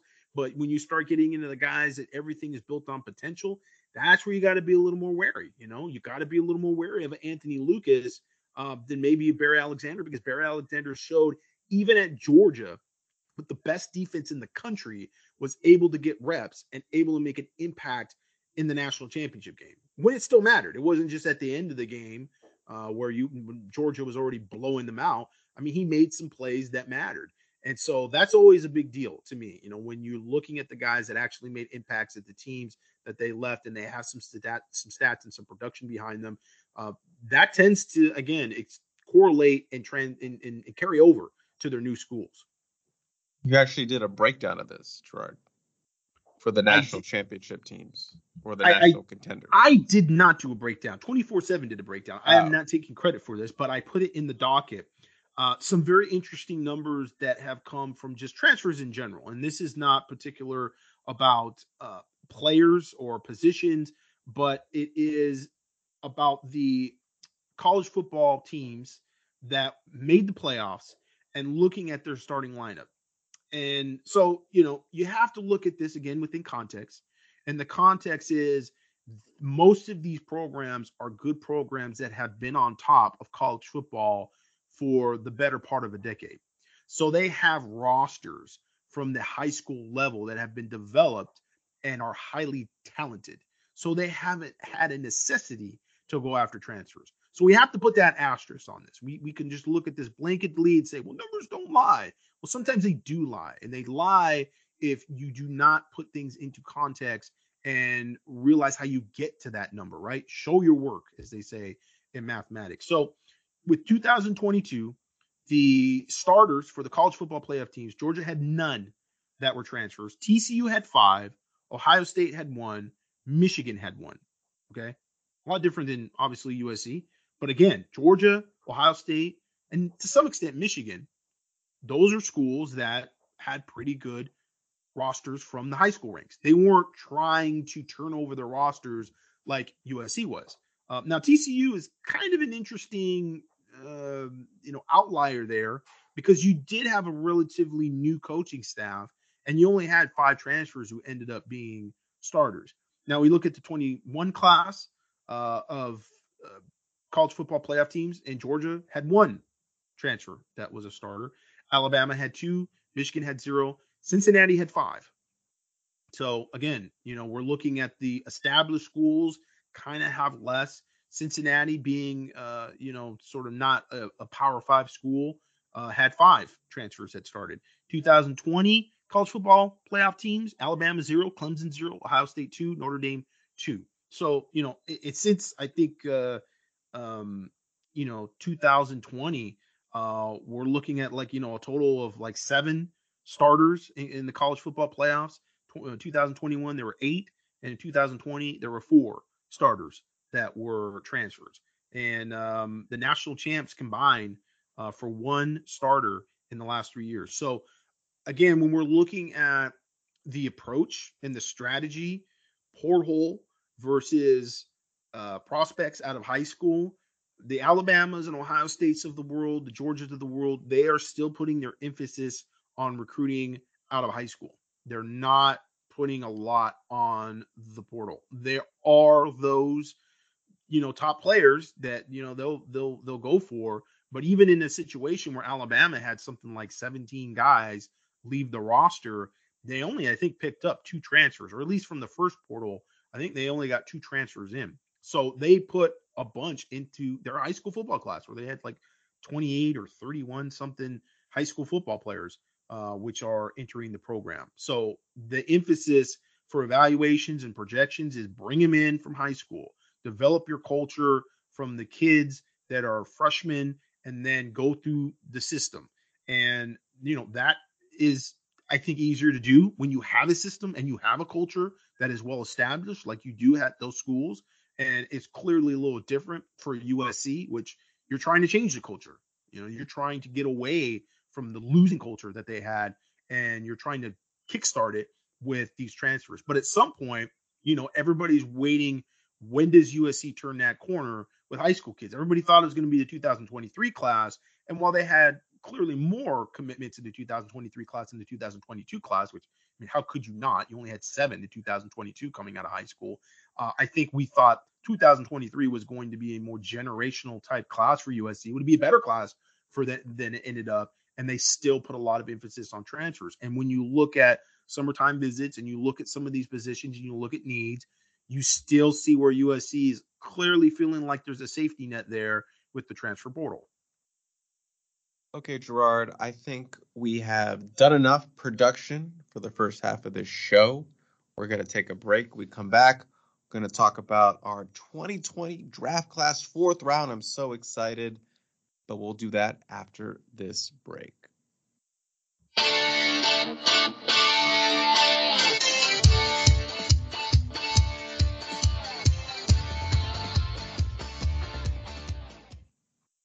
Another day is here, and you're ready for it. What to wear? Check.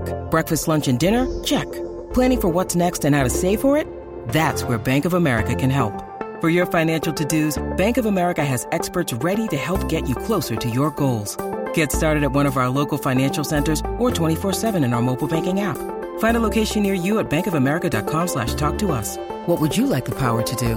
Mobile banking requires downloading the app and is only available for select devices. Message and data rates may apply. Bank of America N.A., member FDIC.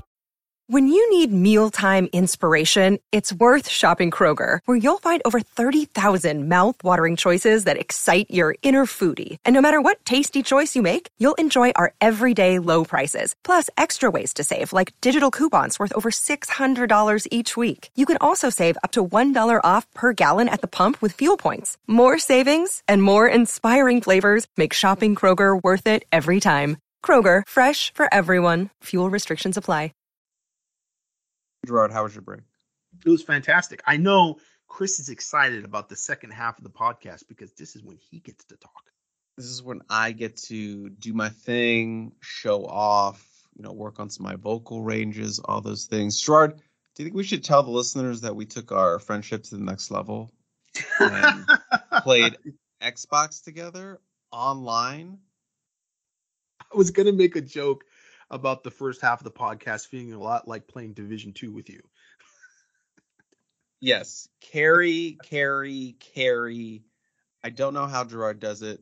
He's just one-shotting everything, and I'm trying to kill one person with 5 shotgun blasts, and he's already off to the next room. Like, where are you? Yeah, I'm still back here. So, yeah, we had our first Xbox Live session, so, just wanted to let the listeners know what's going on outside of this podcast between me and Gerard. But there we have that. Everybody's going to want to know, when are we doing the NCAA football or whatever it will be called 2024 when it comes live out? Stream, Twitch streams, Twitch podcasts, gaming session stream. I don't know. Blair already asked me about that. Blair's like, when are you guys going to do that when it comes out? And I'm like, Blair, are you serious? You really asked me? That's season 3, baby. He's looking ahead to season 3, baby. We're living in season 2 right now. But yeah, we'll figure that out. It's going to be a thing. We'll figure it out. I'll learn about it, learn about streaming together, syncing up, whatever. You're going to help me too. But back to the show at hand, just a small note, because Ryan is off in another continent. This is something we would mention on the Parasaw podcast, but we don't have the Parasaw podcast for the foreseeable future. So I will just mention that the first 3 kickoff times for the first 3 games of the season for USC football were released today. That is a 5 p.m. Pacific time San Jose State game on Pac-12 Network, a 3:30 p.m. kickoff for Nevada, which will also be on the Pac-12 Network. And then on Fox, USC's final Pac-12 conference opener will be 7:30 p.m. Pacific time against Stanford. So not a lot of people are going to see these first 2 games as they're on the Pac-12 Network. Tough for a returning Heisman winner to start off the year on a Pac-12 Network telecast, televised game, whatever. So first 2 weeks, yeah, not a lot of people are going to watch USC on TV. So you should come to the game in the Coliseum, 5 p.m. and a 3:30 p.m. start. And then USC gets a primetime slot with the Fox on Stanford. So that's all I have for those. Gerard, you probably have nothing to add, or don't want to nothing to add for these kickoff times because they don't concern you at all. But what does concern you is the 2021 draft class, 4th round. If you don't know what we're talking about, me and Gerard, 9 years ago, we did a recruiting piece where we would draft a hypothetical 2021 football class. There were certain parameters. We had first round picks, second round picks, third round pick. We mimicked it like the draft. Certain parameters were USC. They had to have a USC offer, and not until the final 2 rounds, I think, where we can kind of go find players that didn't have offers we could add. No 5-star selections after the first 2 rounds, and all these kind of things. So we've talked about the first and second round on this show. We've talked about the third round on the show. Now we're going to dip back in and talk about the 4th round of this show. Gerard, I'm sure you have no clue who your first pick of the 4th round was. I do. I have no clue. But champions are made in the 4th round. That's what they say in the NFL. And so this is, while we can sit here and talk about first round, second round, and how dominant I was, the truth of the matter is it really becomes about the 4th round, 5th round, and because you have more picks in these rounds. So you have to be good on your ratio of success. This is true. This is where the drafts are won and lost. This is where you can find starters for value that you're getting in these rounds. So we'll see how we did. Gerard, I'm a little worried you're not going to remember this person's name, but your first round, or your first 4th round pick, was Bowling Green, Kentucky athlete Jansen Dunn. Do you remember this person? Jansen Dunn. A 6'2", 178-pound safety out of Kentucky. Wow. Ended up going to Kentucky. I believe he is still there. No, excuse me. He signed with Ohio State and then transferred to his hometown of Kentucky. So USC lost out on a battle to Ohio State and has ended up transferring to Kentucky since then. Do we have any statistics for Mr. Dunn? I don't remember him. Probably a real peripheral type of recruit for USC and not a guy that they were ever really seriously involved with. And again, this is coming from that 2020 COVID year. So guys weren't able to take official visits then. So some of these out-of-state recruits were literally just names that came up, and they were in that pool of scholarship offers that we were choosing from when it came to this draft. Yeah, if you give me a second, I can pull those up. It looks like he's projected for this season to be a backup at the safety position. So that's not a great sign. Here we go. Let's see what he did. 6 foot, 180 pounds. He transferred, played in 6 games last season, played some special teams for Ohio State. But yeah, he's only played in 12 games since his freshman season in 2021. It does not look like he's notched any stats. So 10 games, no stats. That's a miss. That's a miss for you. That's a miss for you. For me. That's an L for you. Okay, you haven't taken many L's in this thing. You've been crushing me in this draft, but maybe this is the turning point. Maybe the 4th round is the turning point, because my first pick of the 4th round was New Jersey defensive tackle Tywone Malone, a legend around these parts and a legend in this draft class, which I don't think was a terrible pick. I don't think it's a terrible pick. Ended up going to Ole Miss, 2-sport athlete, has since entered the portal a couple months ago, and has since committed to the Ohio State Buckeyes. So I'm going to chalk this one up as a win, Gerard. Yeah, potentially. I mean, we know Tywone, I don't have a speech impediment, Malone, is got some stats. He's got some stats behind him. And so he was considered a good get from Ohio State fans. I was a little bit like, okay, I mean, I guess so.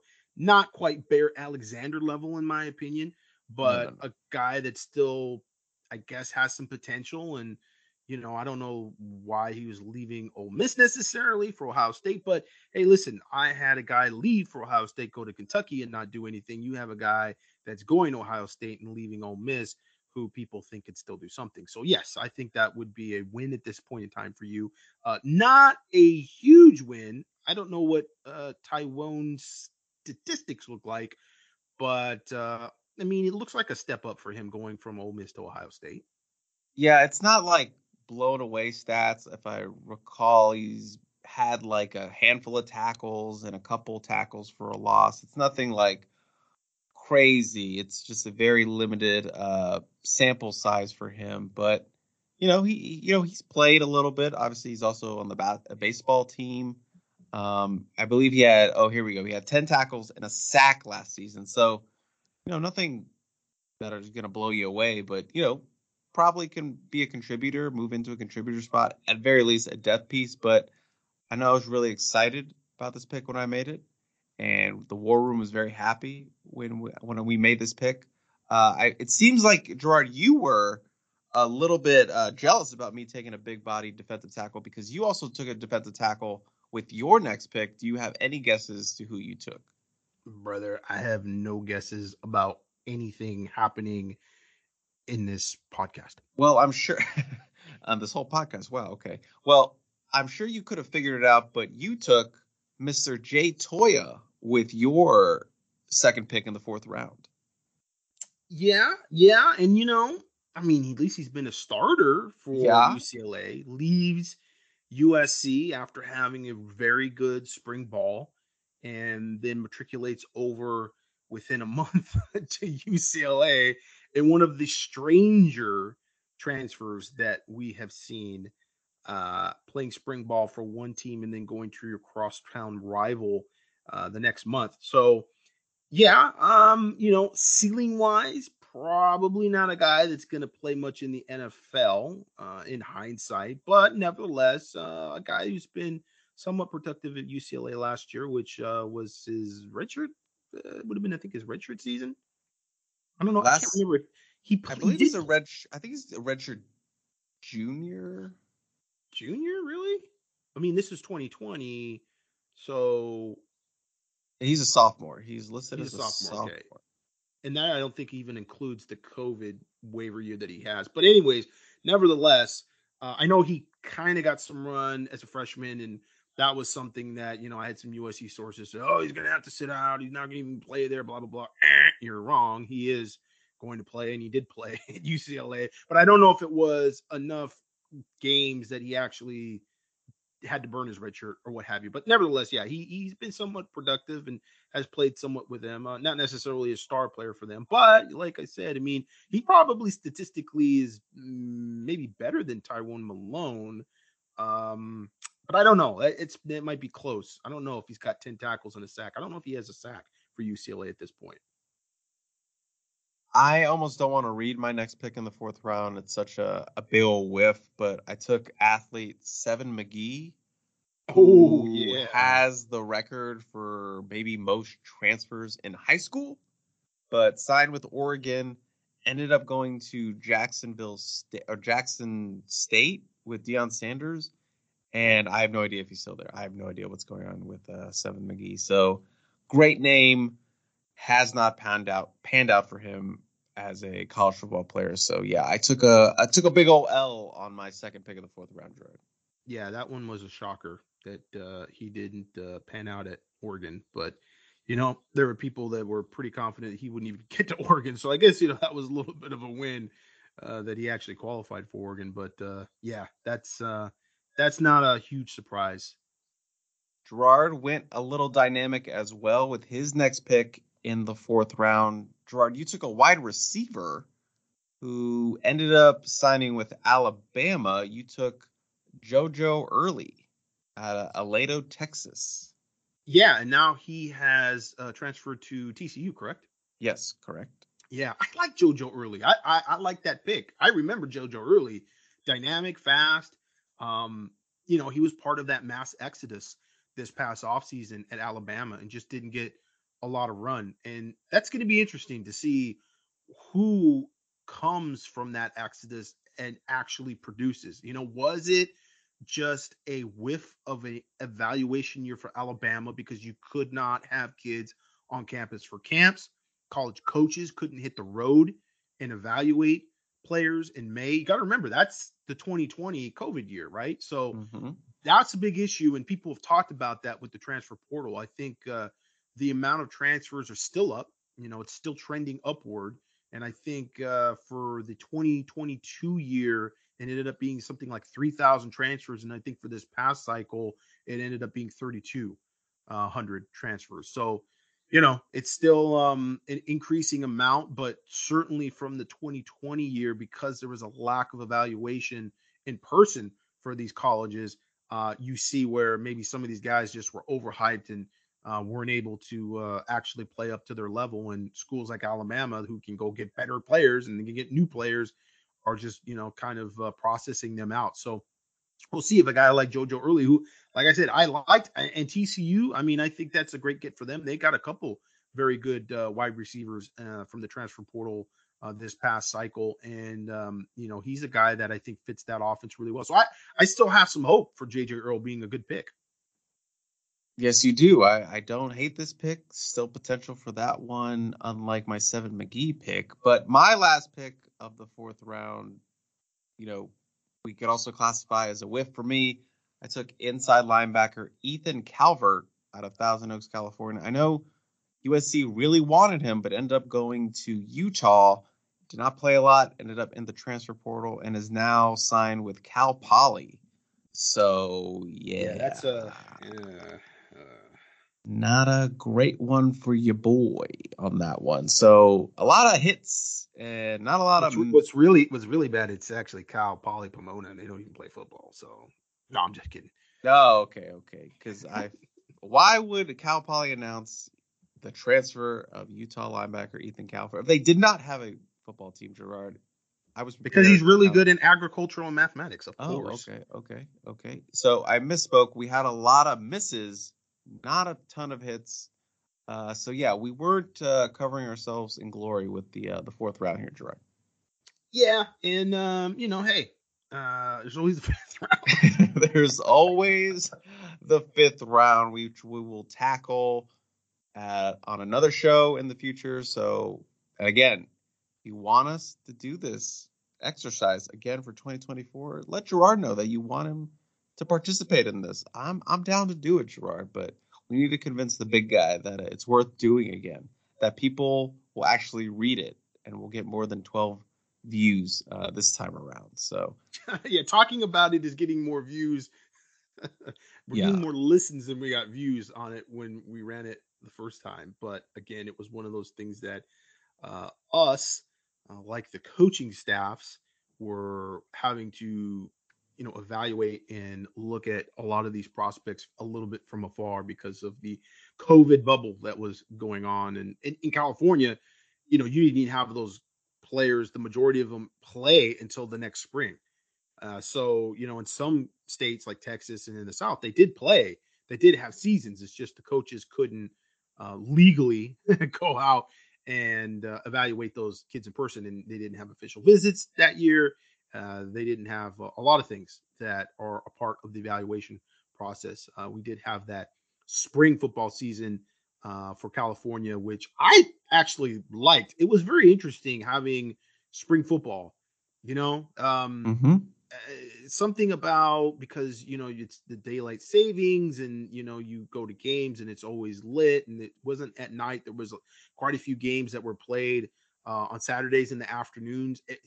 Saturday afternoon high school football game is so much easier to attend than a Friday night high school football game in Southern California in terms of driving and the freeways and the craziness that goes on. I know that, most people would not exchange, but I'm all for more Saturday afternoon games. Even in the fall, Saturday afternoon games tend to be just much easier to get in and get out of. And so for my own selfish reasons of being able to travel and get in and get out of games and get your interviews and be able to be close and get home.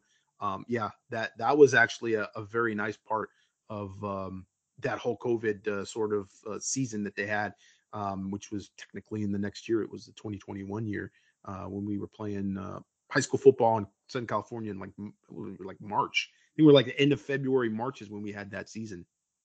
And now it is time for listener questions, everyone's favorite part of the show. Just a reminder, if you have a question that you want read on the show, you can email us at podcast@uscfootball.com. Just make sure you put the composite, Cilantro Boys, 10K, Hurricane, Chris, Gerard, whatever, and it'll go to my inbox, and that is podcast@uscfootball.com. Gerard, we have not a ton of questions, but we have multiple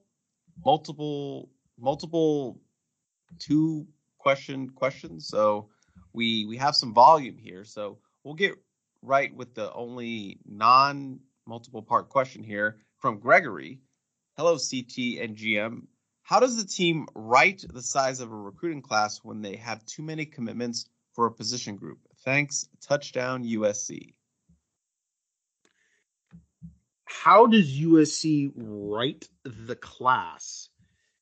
You mean, okay, explain that to me. Translate this question for me. I interpreted it as how do they cut down a position group? How do they cut down if they have too many commitments in a certain position group? That's what I thought he was asking. Too many commitments for a position group.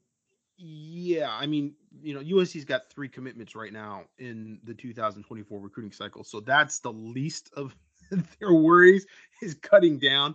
But if you, let's say, bring in, June 16th, you're going to have, I think, 3-4 receivers that are all coming in on that weekend. It's kind of the wide receiver group that is plan A for USC for the most part coming in that weekend. So you've got Ryan Pelham, you've got Draylon Miller, you've got Mike Matthews, you've got Xavier Jordan, who's already committed. Let's say everybody wants to commit, and you're like, we only need 3, and then there's 4. How do you get away from that? Well, you stop calling the guy that's committed that you don't want. That's basically how it works. Maybe there's a conversation at some point, if he's committed and he stays committed, that you can have to have that conversation and say, listen, we don't have any room anymore.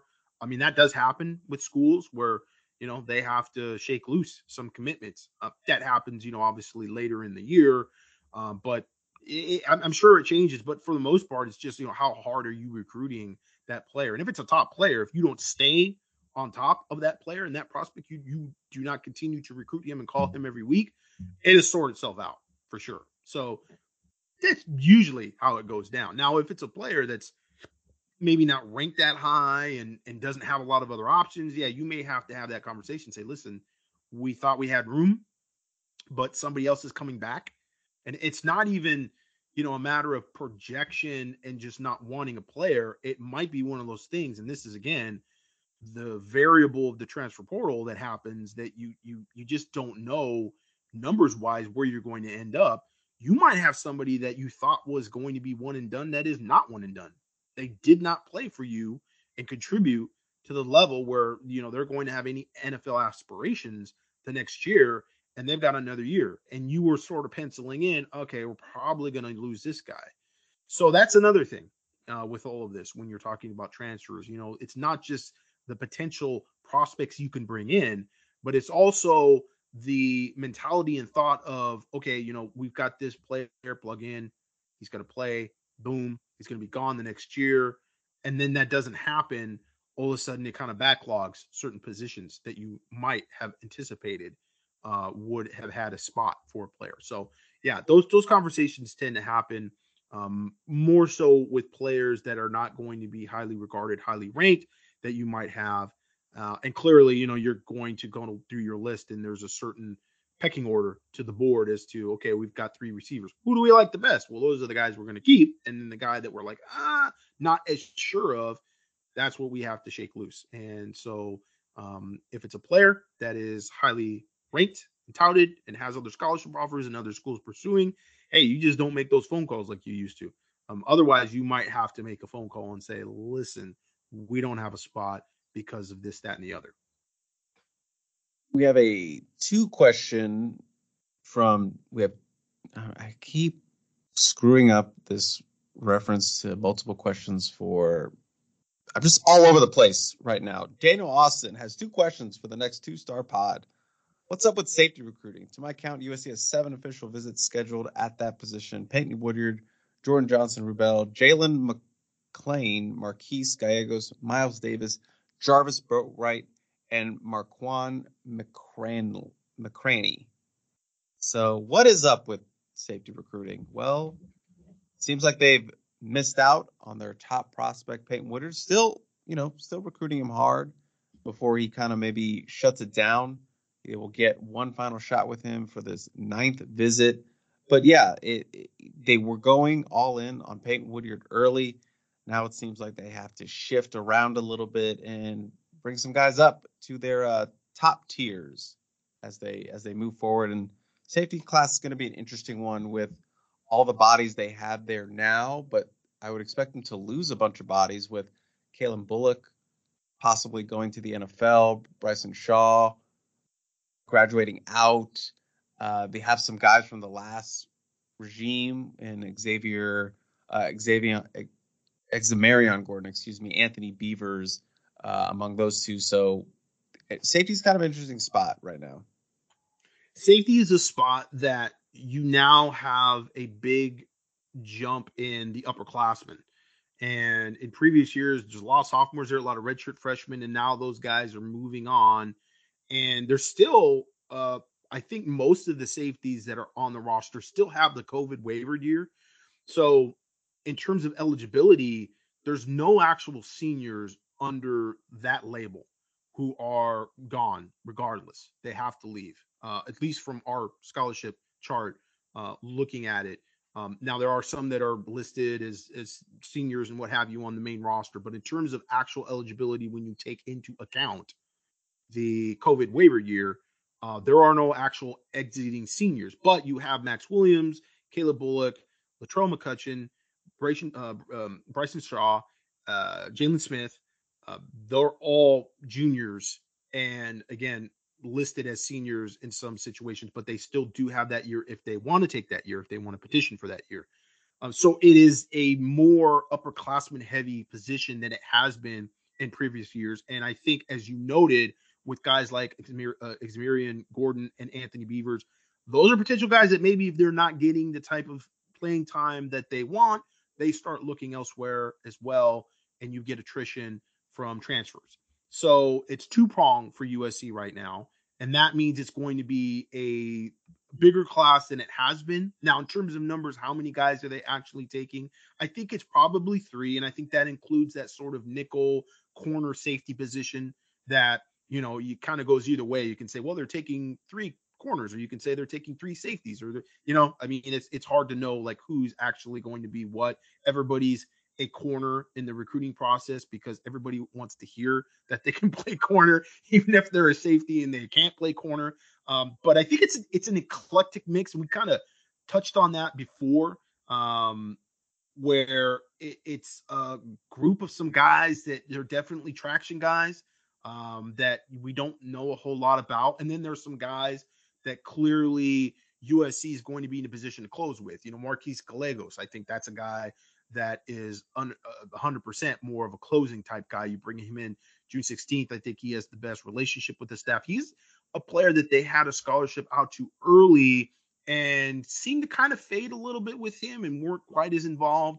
And now they've kind of circled back on him. Miles Davis, we talked about him before. He's got a crystal ball for USC, and USC's got to go head-to-head with Texas probably for him. He's going to take that visit to Texas here in the coming weeks, and then potentially could make an announcement right after that. So there are some guys there that USC has a very good shot at, and you can kind of pencil in. But then there's just a bunch of other guys, the guys like Jarvis Boatwright, who don't really know much about. It is just a kind of a name. And is he a player that actually ends up taking that official visit? You know, does he get on campus this weekend, or is he just a guy that kind of falls through the cracks? Kind of remains to be seen. So yeah, it's an eclectic, interesting group. It's a bunch of names, and certainly, again, it's a position where you're really looking at 3 different positions that you're filling with that. I mean, you've got a free safety, you've got a strong safety, and then you've got a nickel type safety. And USC has in the past year, and I think even looking back at what Oklahoma did, tended to use a 3 safety personnel grouping as opposed to an extra cornerback or, you know, more of a nickel linebacker.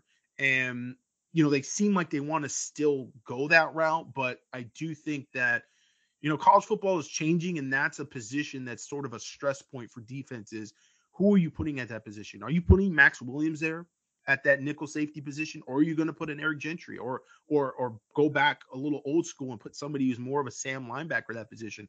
Or do you want to put somebody who's a better coverage guy and actually put a nickel that is got more cornerback experience there, like a Traquan Figgins.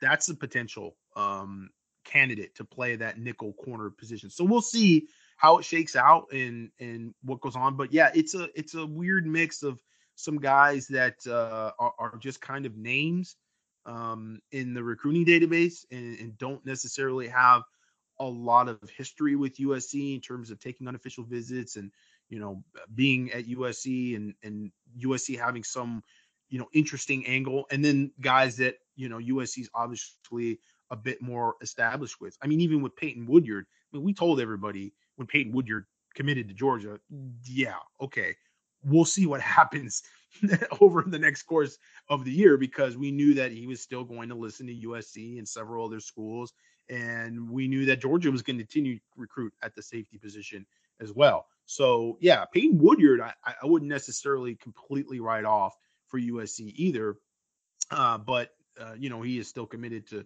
Georgia right now, and there's some other schools like Ohio State that are looking at him. So we'll see what happens from the official visit onslaught here, this gauntlet of sorts that some of these kids have, and what the timing of the official visits, how that impacts their decisions going forward. But the safety position is one of those positions where there's a deluge of names, and by the 16th, I feel like we're going to have a probably better idea of who's in, and whether some of these were maybe not necessarily needed. There was maybe a little overkill at the safety position. I mean, I don't expect USC to take 5 safeties in this class. I mean, you never know, but I've got no indication or suggestion that they're really trying to over recruit the position, because we listed those potential juniors that could move on from the junior class that still have technically a year eligibility left, but some of those guys are listed as seniors. And I don't know if I see a bunch of guys that are like they're going to jump to the NFL, right? Kalen Bullock is the one guy, but I don't think Max Williams, Latrell McCutcheon, Bryson Shaw, Jalen Smith is a guy that if he had a good enough year, one of those guys that, knowing his background and knowing him, I wouldn't necessarily say that would be an impossibility that he would jump to the NFL, and people would say, oh, dude, you need another year, but he might not agree with that. So maybe, Caleb Bullock and Jalen Smith are potential guys there.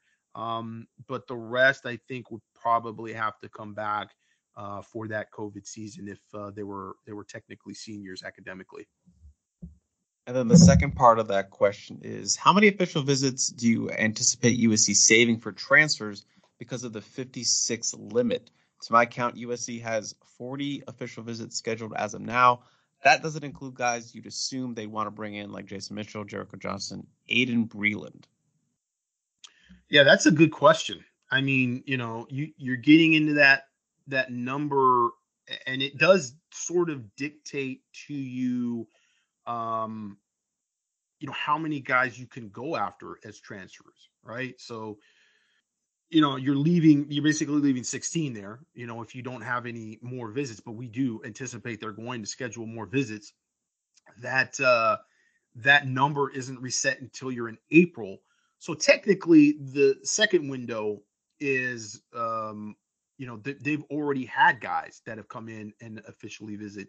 Let me think. Bear Alexander technically would have been for this cycle, because I think he came in for his official visit post, and I don't know what the date is. I for some reason I want to say it's April 22nd is the actual date that the calendar switches over, but I'm not 100% sure. And I can't remember when Bear Alexander technically did officially visit USC. It was that weekend where they had a couple guys come in that weekend. Didn't they have the kid from Europe come in too, right? During that weekend? The edge rusher, Emmanuel Okoye.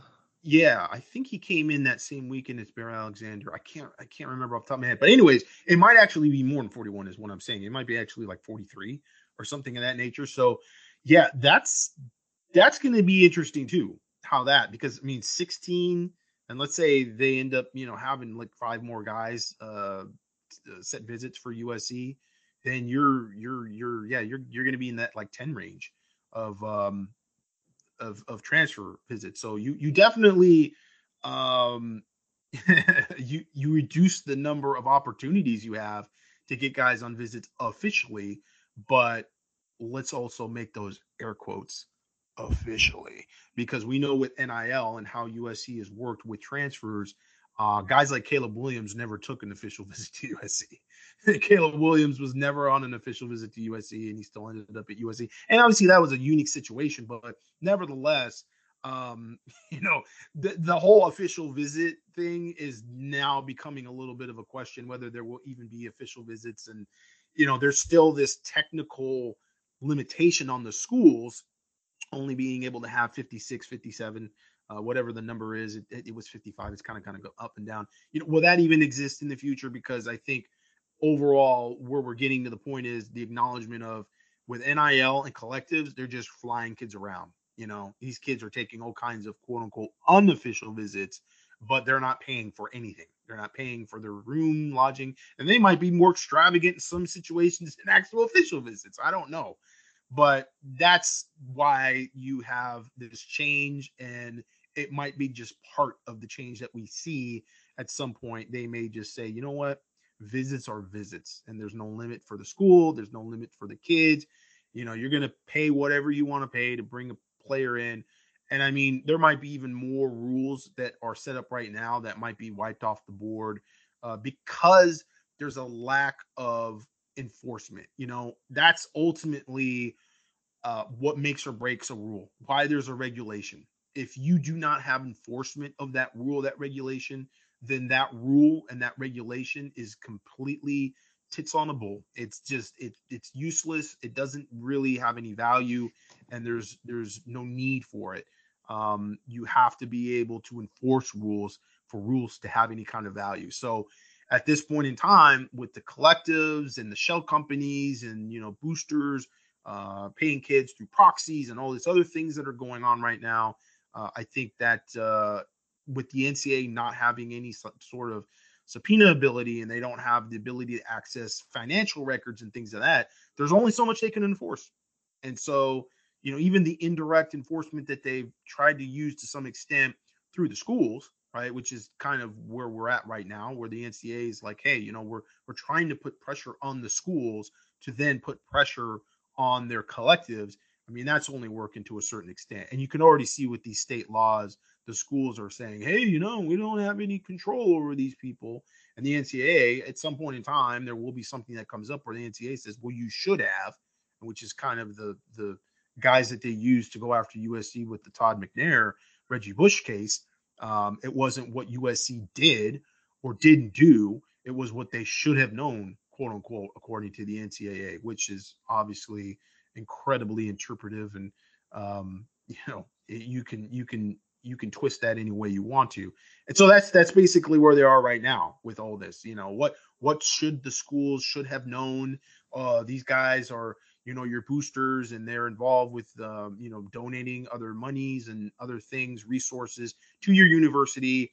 And they are affiliated and officially with the university to some extent or another.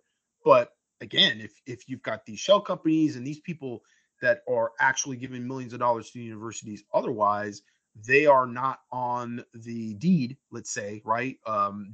Their names are not officially involved to that extent. And the money is going through other hands to go to these collectives, and then the collectives are giving money to the recruits. They're just removed from it to the point where it's hard for the NCAA to really actually do anything about it. If that's, their motive is to control, continue to control, because they've controlled in the past the boosters and how they operate. And again, that's sort of indirectly through the schools themselves. Penalize the school, and then you penalize the booster. If you don't have the ability to know what these donors are doing, you don't have access to any of these records, and you don't have access to the money, you're going to need like some kind of whistleblower to say, oh, this was really going on, and they have to have access to that information to be able for it to either go to court or something of that nature, so people understand it and know what's going on. So a roundabout way of talking about the official visit process. And when you're talking about numbers, how many does USC have and not have for transfers?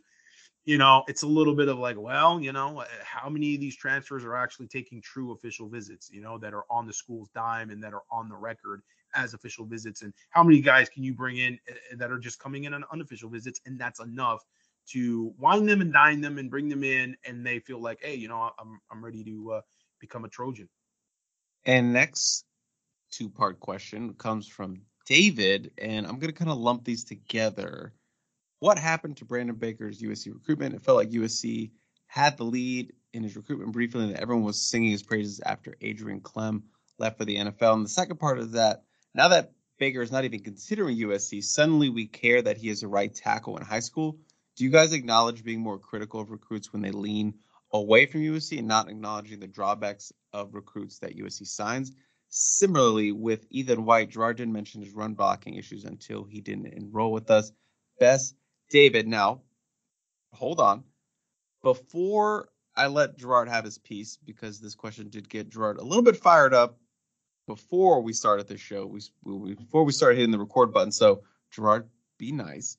But I will say that Gerard has talked about Brandon Baker only playing on the right side or playing the right side in high school way prior to when we talked about it on last week's show or 2 weeks ago, whatever that show was recently. He has mentioned that, him and Shotgun went out to a Mater Dei game last year and they saw DeAndre Carter up front and they saw up close, and they saw Brandon Baker up close as well. And they talked about the negatives and the positives after that game as well. So this isn't something new that Gerard has brought up. He has mentioned the right tackle thing before. So Gerard, I'm going to let you have your piece, but don't be nice because you ready for the hurricane? You can have the floor now, Gerard. I'm always nice, and I'm always very politically savvy when it comes to potential criticisms. And whether this is from a USC fan or a Duck fan, can't really tell by the tone of the question. I would say, with all due respect, you're not listening to this podcast or you're not reading the Peristyle if suddenly you might be surprised that we're talking about Brandon Baker playing right tackle or Ethan White and his evaluation being a better pass blocker than a run blocker. Now, I don't know where that's coming from lately because obviously Ethan White hasn't been a part of USC's future here for a while, but we did talk about that when we heard about him not being a part of the transfer class.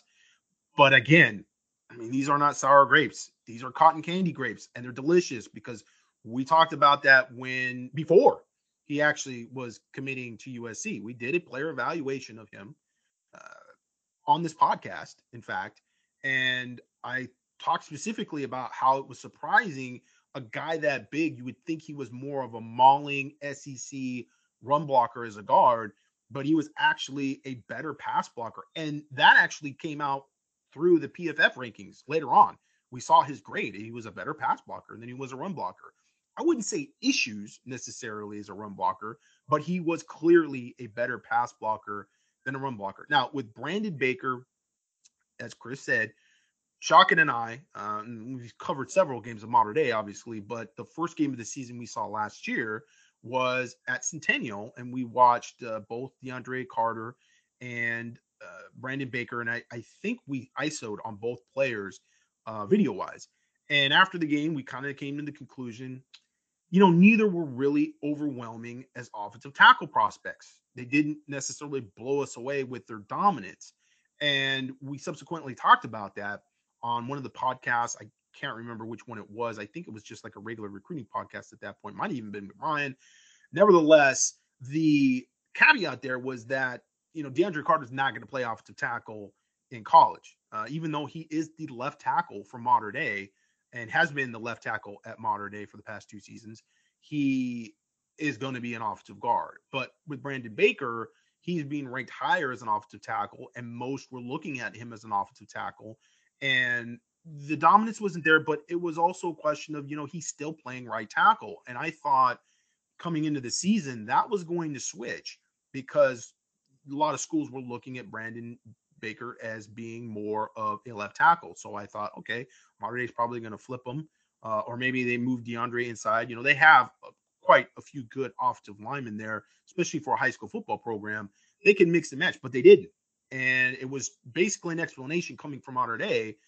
Sources there on the staff, just, hey, they're comfortable where they are, and we like them where they are.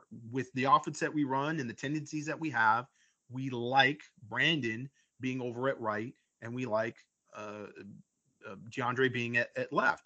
So I think the question then, okay, we're talking like a year ago, comes up, is this the first time that, and this wasn't when he was ranked number 1 in the nation as an offensive lineman and an offensive tackle, but more, he was just going to be a 5-star. Is this the first time that 24/7 has ever had a 5-star offensive tackle, number 1 in the state, not play left tackle in high school?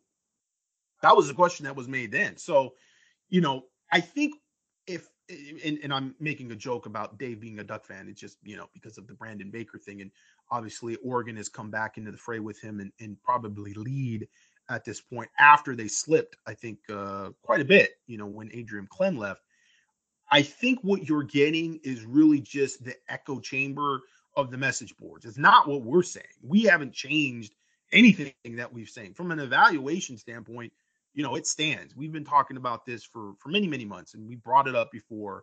But now, because it fits the narrative of the Trojan fans on the message board, and the reason like, oh, we don't need him anyway, which is sour grapes, certainly. USC needs and should have offensive linemen like Brandon Baker. Maybe he's not a franchise left tackle. I think it is a question mark that he hasn't played left tackle. It's a different position than right tackle. Absolutely. Especially if you're playing a tight end. And Mater Dei had a very good tight end last season that ended up going to Texas. So when you're covered by somebody, that's a different position you're playing than you're playing left tackle. But nevertheless, I think that's just become sort of a reverberation from the message boards talking about it and bringing it up more in a negative light than we have. We've not said, oh, well, he's overrated because he's never played left tackle. It's more of a question. Has there ever been a left tackle who was the number 1 left tackle nationally in the nation? You're telling me there's not another offensive tackle in the nation that's better, that has and yet never played left tackle? That's kind of, because that's always what we look at, blind side of the quarterback, left tackle. That is the key position, right? The right tackle is not. If you look at the NFL draft, the franchise position is the left tackle position. That is where you're going to find the defense's best pass rusher. And so, yeah, it's a different position, and never having played that at the high school level, it's just a question. It's just a question that remains from an evaluation standpoint for Brandon Baker and whether he is as good as the ranking says he's good. And you can make a similar question, I think, now with Aiden Breland being a 5-star, production wise, has he played to that level? Are we reaching a little bit just to get our quota on the West Coast up there with guys who are, 5-stars and what have you? I don't know. I mean, it was a question that was brought up with Mateo Uiagalelei quite a bit last year with USC. And there were Trojan fans that were like, I don't get it. I don't see it. He's not produced enough at St. John Bosco to be rated a 5-star. And they said it then before he had made his decision, whether he was going to USC or not. And they are absolutely legit questions to ask, up front, production, how much should it be emphasized in a rating as opposed to just physical potential? And so, again, they're really questions. And I think, there's a difference between that open-ended question and saying, well, listen, there's the potential and there's those attributes which have not been checked off the list.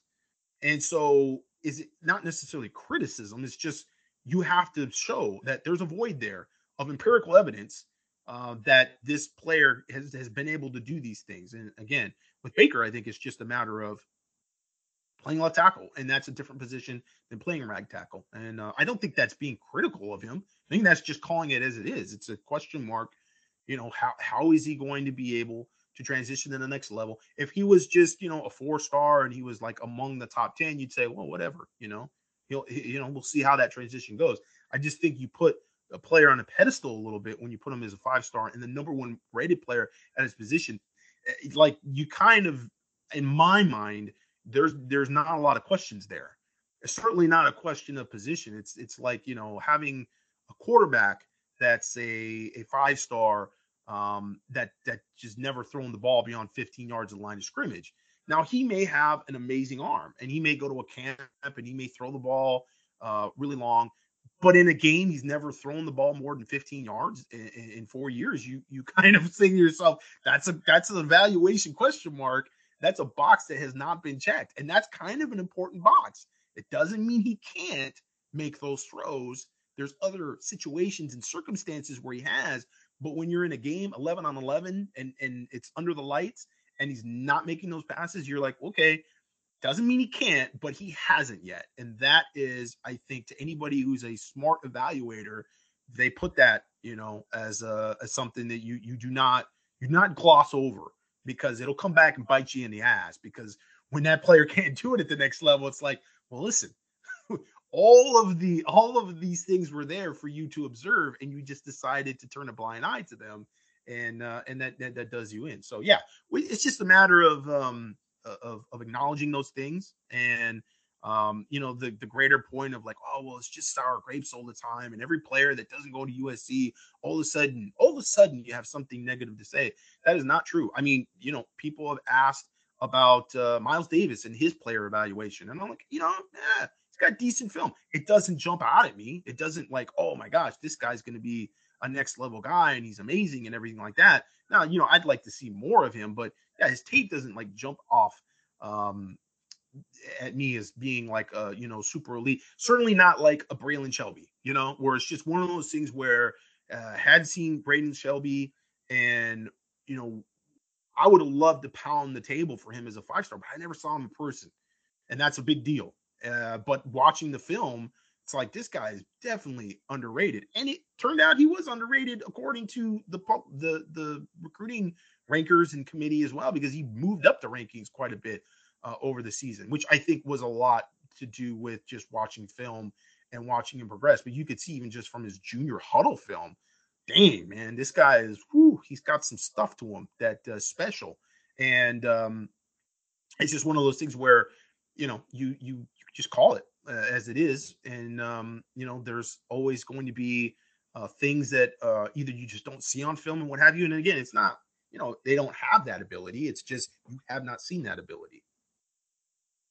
Our final 2 questions comes from Andrew, who actually sent in like 6 questions, but he said he would not be offended if I only picked a couple of ones. So Andrew, please don't be offended. I picked the 2 most interesting ones that, or at least I found interesting, that I don't think we've really addressed on this podcast before. Gerard, the last one specifically for you, but the first one is, do most recruits strategically plan their visits to where the schools they favor get the last visits? Xavier Brown, for example, he goes to USC, Ohio State, Bama, Oregon. Is that a tell? We said that Jordan Lockhart, that is, planned his visits so that USC would get the last word. Can you talk a little bit about visit date strategy from both player and the school side of things? What did the school always want to have the last visit? Because it seems incredibly rare that someone would set 4 official visits in June and decide to shut it down after his first visit. Now, I will say that it seems like historically, as far as like as long as I've been covering recruiting, and I'm talking more so pre-NIL era, it seems like for the most part, or a lot of the part, a player will save that final visit to the school they kind of like the most. Now, that isn't always the case, obviously, but I would say a lot of the kids do think that way, or the kids did think that way in terms of scheduling that final visit for the school they're really thinking about. And there was a reason why USC loved getting the last visit. They always seem to get the last visit, especially with local kids. USC getting the last visit was just like a thing. So, but in the NIL days, I mean, I still think kids do, at least high school kids, because we've talked about how high school kids tend to save that last visit for the school they're thinking about the most. And transfer portal guys tend to, if you get the first visit, that's the key visit you want for these transfer guys because they make the decision so quick. So that's the kind of the reverse between high school and transfer. So, but with NIL, it does seem like you can get that kind of quote unquote final visit, even if you have the first visit, because you can shut it down early on in the recruitment. You could get that first visit, and then after that, they might not want to take the rest of their official visits. So I think there's more potential for teams that get earlier visits to shut things down in the NIL landscape. But for the most part, I think high school kids do plan out their visits kind of with the ones they're more serious about at the end of everything. To answer Andrew's question, yes. I think from the recruits' perspective, there is a little bit of a tell there. The school they feel comfortable with, they've checked a lot of boxes with, and they feel like, I'm going to see all this other stuff to put it up against the school that I feel the best about. And then I'll go visit that school. And so I think not all of the time, this is not always the case, but I think a majority of the time there is a bit of a tell in terms of the lineup of official visits. Now, there is something that does impact that to some extent.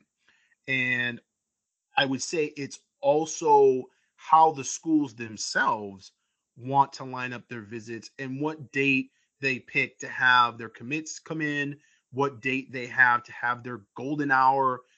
For whatever reason, strategically, they want to pick a certain date to have their real big momentum push.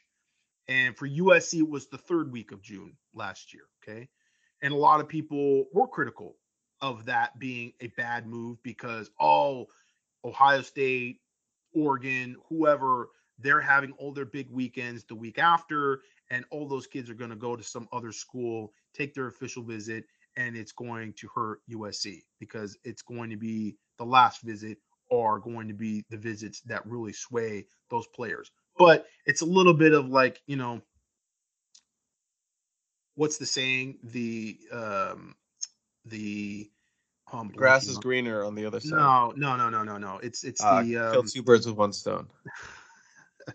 No, anyways, it's been blanked out of my mind. But it's one of those things where it's like is it they're visiting that school last because that's the school they want to go to anyways? That's the school that they like the most, or is it because they just sort of line things up and it ends up being the last school that they talk to has the biggest impact on their decision because they got the last word? And so I would think there's a little bit of probably both there. For USC to get the third visit strategically, you could look at it as, okay, so you've already had an opportunity to take two other official visits. You're taking your third official visit. There is more potential that you could shut it down after three official visits, two official visits to other schools, and then your official visit to USC, and then you shut it down and you don't go somewhere on that last weekend. Right. So, I mean, you're kind of playing it in the middle a little bit with that type of strategy, as opposed to, being the last visit and maybe you don't actually get that kid on campus because he goes somewhere else and he decides to shut it down. I mean, that's happened with USC before, having that third week where there were some guys that were supposed to officially visit USC for golden hour or maybe the week before, and they decided to take a visit to a school and then commit on the spot. Elijah Page was one of those kids last year that took that official visit to Notre Dame and shut things down. And we were thinking he's going to be officially visiting USC during the summer, and he never did. He didn't officially visit USC until he reopened his recruitment and came in October. So, yeah, there's an argument to be made for the placement of that in terms from a strategy standpoint for the school, and that does come into play. So, yeah, USC doesn't have a bunch of kids coming in on June 23rd, which is the last official visit weekend, but USC has chosen to have their bigger official visit weekend with their commits, and I would say all their commits, but there's only 3, but they have a majority of the guys clearly they feel better with. That seems to be the weekend that they are bringing those guys together, right? The 16th weekend where you've got guys like Marquise Gallegos, you have DeAndre Carter, you have those guys that they feel like they're right at the top with, if not leading, and they can use that as a closer weekend. And you bring all those kids together, you get that camaraderie, and you build some momentum with that type of weekend. And that's it. And that's when they shut it down. And there is no, okay, we're going to go visit Oregon. Now, I will also add that USC still did get some of those kids that did officially visit Oregon the next week after they officially visited USC for the Golden Hour official visit weekend. And that was Micah Banuelos and Alani Noah were 2 guys specifically. Alani Noah wasn't going to take that visit to Oregon. Oregon had tried to push for him to commit at sometime in May, and then he balked, and they kind of got the feeling like, maybe he's not into us that much, and they started trying to go somewhere else, and they had some plan Bs, and those didn't work out, and they circled back, I think mostly through Michael Banuelos, who was pretty high on Oregon at that point, and Michael Banuelos and Alani Noah kind of got close on the USC visit, and then they end up going on that Oregon visit. That looked bad for USC. That didn't look good for USC. That looked like, now they're going to lose both those guys. You're going to lose Noah, and they're going to lose Michael Banuelos, but they didn't end up losing, and they both end up committing to USC, and they end up getting David Peavy as well. So, yeah, it's one of those things where I absolutely think, yes, if the recruit is able to just pick whatever date, then it tends to line up. The schools you're more comfortable with, they tend to get that visit last. They've seen everything they need to see. They like everything they've seen. They just want to sort of compare it with other stuff. But in some situations, the schools themselves have their own strategy and they push for a certain date. And in USC's case, the 16th has kind of been a date that they pushed for last year. And it was obviously a date that they've kind of pushed for this year. And that's, from a strategy standpoint, like I said, they're kind of playing it in the middle. It's towards the end of summer. There's one more week. Yes, there can be some school that sneaks in and gets them on campus to have the last word, but USC feels like it's still towards the end and they're able to make that push. And maybe, like I said, you end the process right then and there, and that hasn't happened a whole lot. I don't know if there were too many guys that, abruptly committed and ended the process right there after the Golden Hour week, even though, you had a bunch of commitments come from that week. You had Deuce Robinson. Obviously, he didn't shut things down right away. You had Walker Lyons, also didn't shut things down right away, committed to Stanford first. You had, trying to think of any of the other recruits that were there. There wasn't a whole lot of, okay, we're going to shut things down immediately. Most of these kids all want to commit in July, and they will take, some time, a few weeks to at least go over what they've seen and everything. And the more buffer there is, it's probably a little better. If you didn't get that last visit, maybe you were able to change your mind. Maybe they were leaning towards a certain school, and you were able to kind of, change the narrative a little bit. So yeah, that's from a strategy standpoint, something that can kind of change whether, when you look at it at face value, is Xavier Brown really leaning to Oregon, or, maybe Alabama is there, maybe Alabama said, this is the weekend we want you to come in on, this is going to be our big weekend. And I'm not 100% sure, what weekend Alabama's big weekend is, but that can affect that too. That can affect that itinerary for a prospect. Gerard, the saying you were thinking of was life is what happens when you're busy making other plans. Yeah, that was it. That was it. And the final question from Andrew is for you, Gerard. So you can take us home with this. Lincoln Riley just named you the GM of USC recruiting.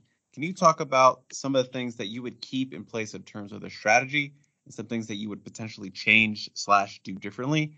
I know one would be for more public practices and injecting more energy into those. And Chris, please don't limit GM's reply on this one. Let our guy cook.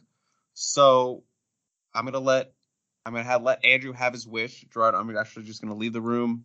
I'm gonna go get a sandwich. You can take all the time you need to break down your strategy as the GM of USC recruiting. Well, the anticipation here is that I'm going to go on some type of rant as the GM of GM. I'm not.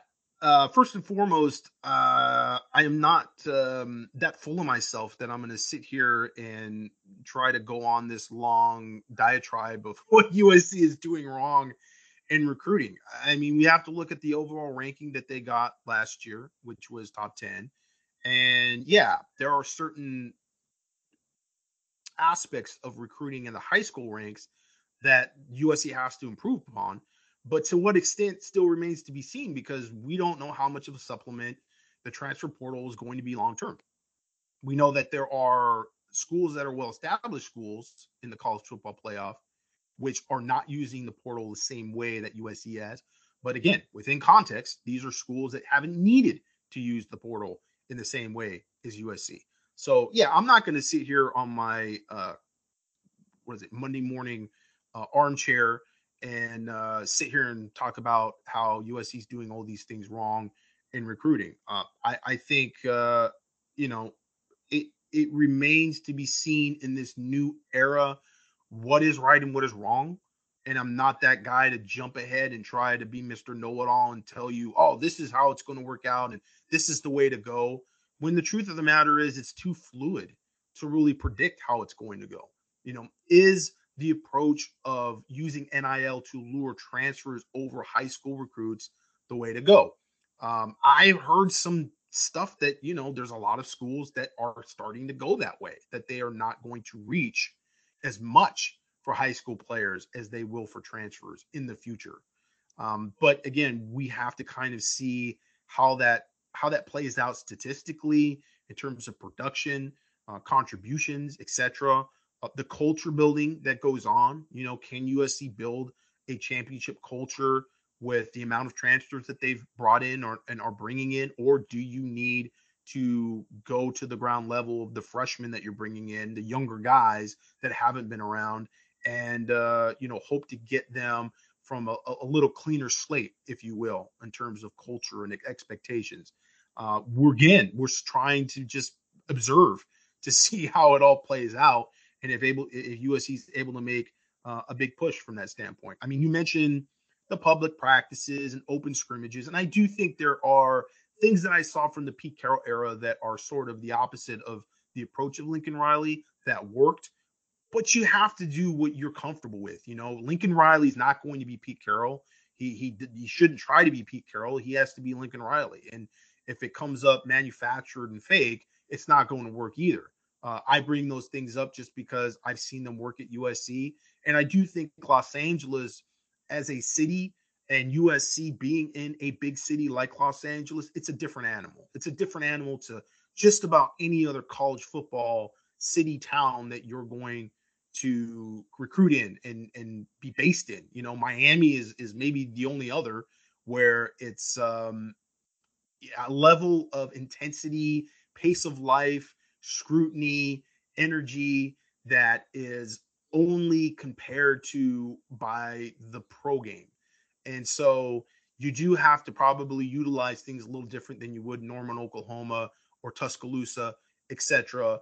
And that's kind of a learning process, I think, for the coaching staff and for Lincoln Riley and just the football staff in general. Learning LA, learning the West Coast, learning the way people are, the way the kids are, the demographic is.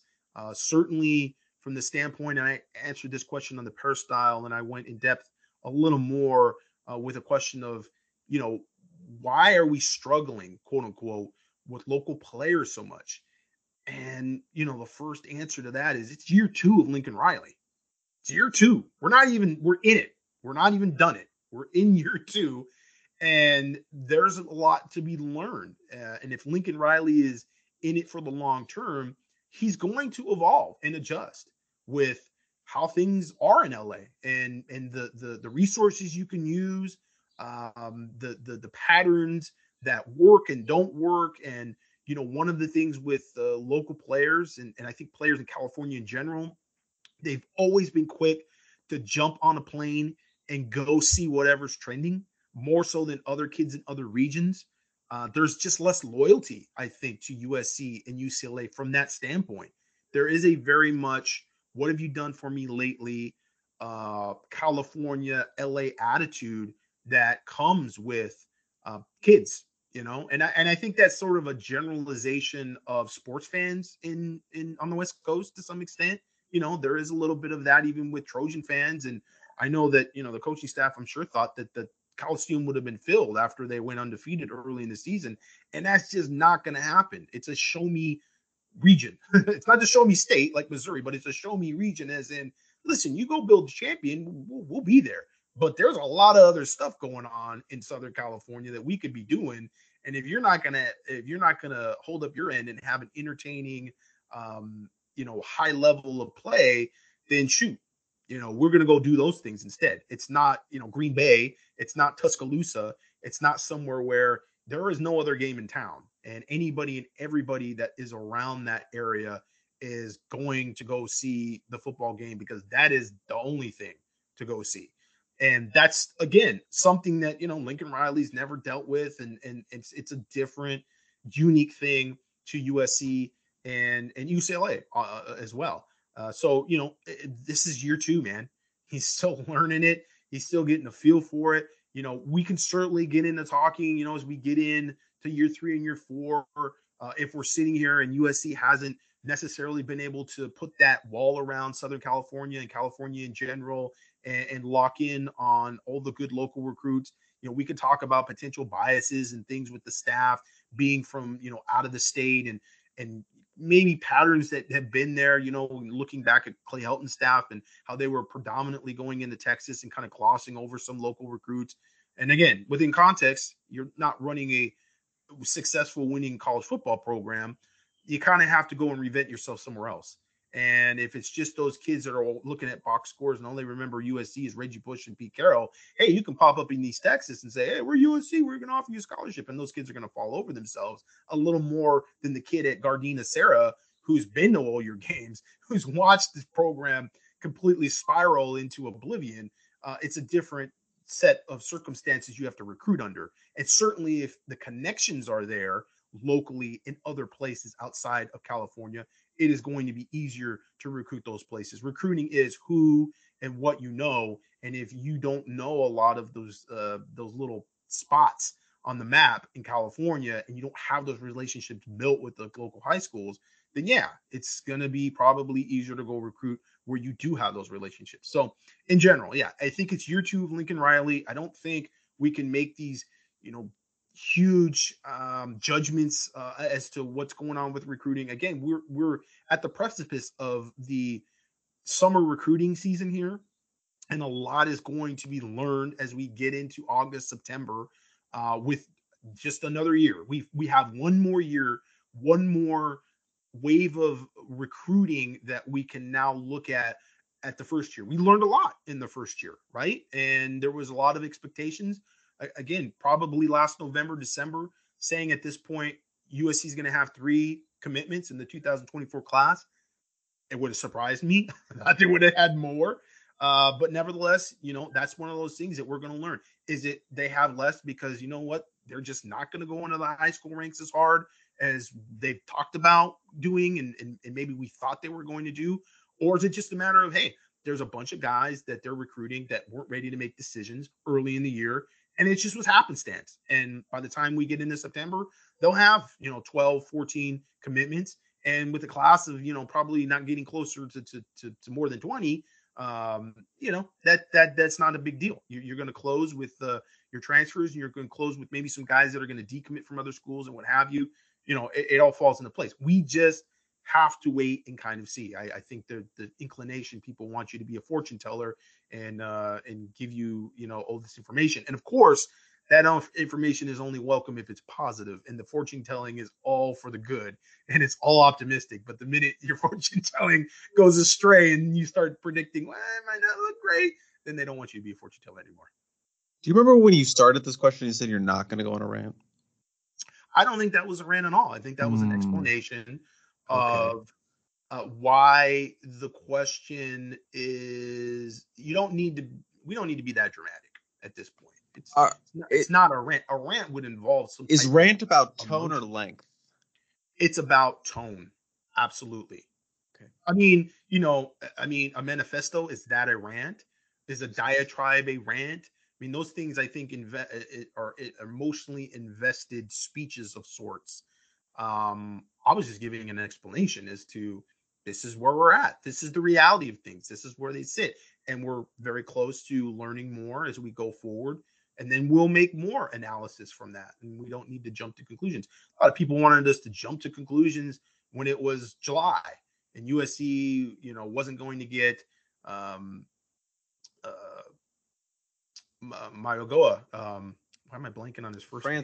Francis, yeah, totally blanked on his first name. Francis Mayogoa went to Miami, and then they lost a couple other guys, in those early parts of July, and then it was like, oh my God, the chicken littles were out, everybody's on the ledge, and it's like, oh my God, recruiting's terrible, and it's like, listen, summer's not even over yet. Relax. We're gonna give it some time. The luau is such a bad idea. Why are you putting it? Let's let it play out. Let's not get all worked up about the here and now, especially in recruiting. Recruiting is you're putting all this emphasis on the mind of a 17-year-old child, and you just have to realize it's like, I know there's family members and other people that are around that are supposed to be giving guidance, but sometimes the recruiting process feels like it's in the mind of a 17-year-old child.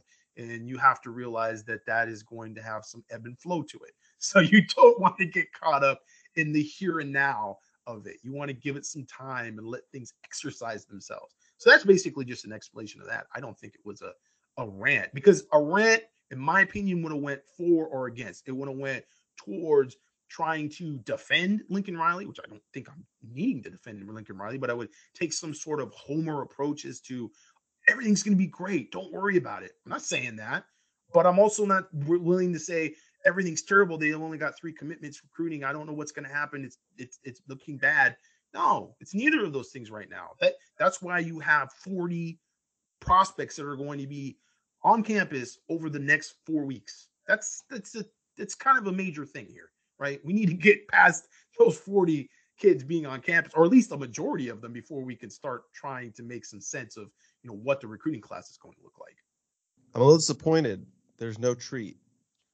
Okay, Gerard, we have had a very good show. Production was great.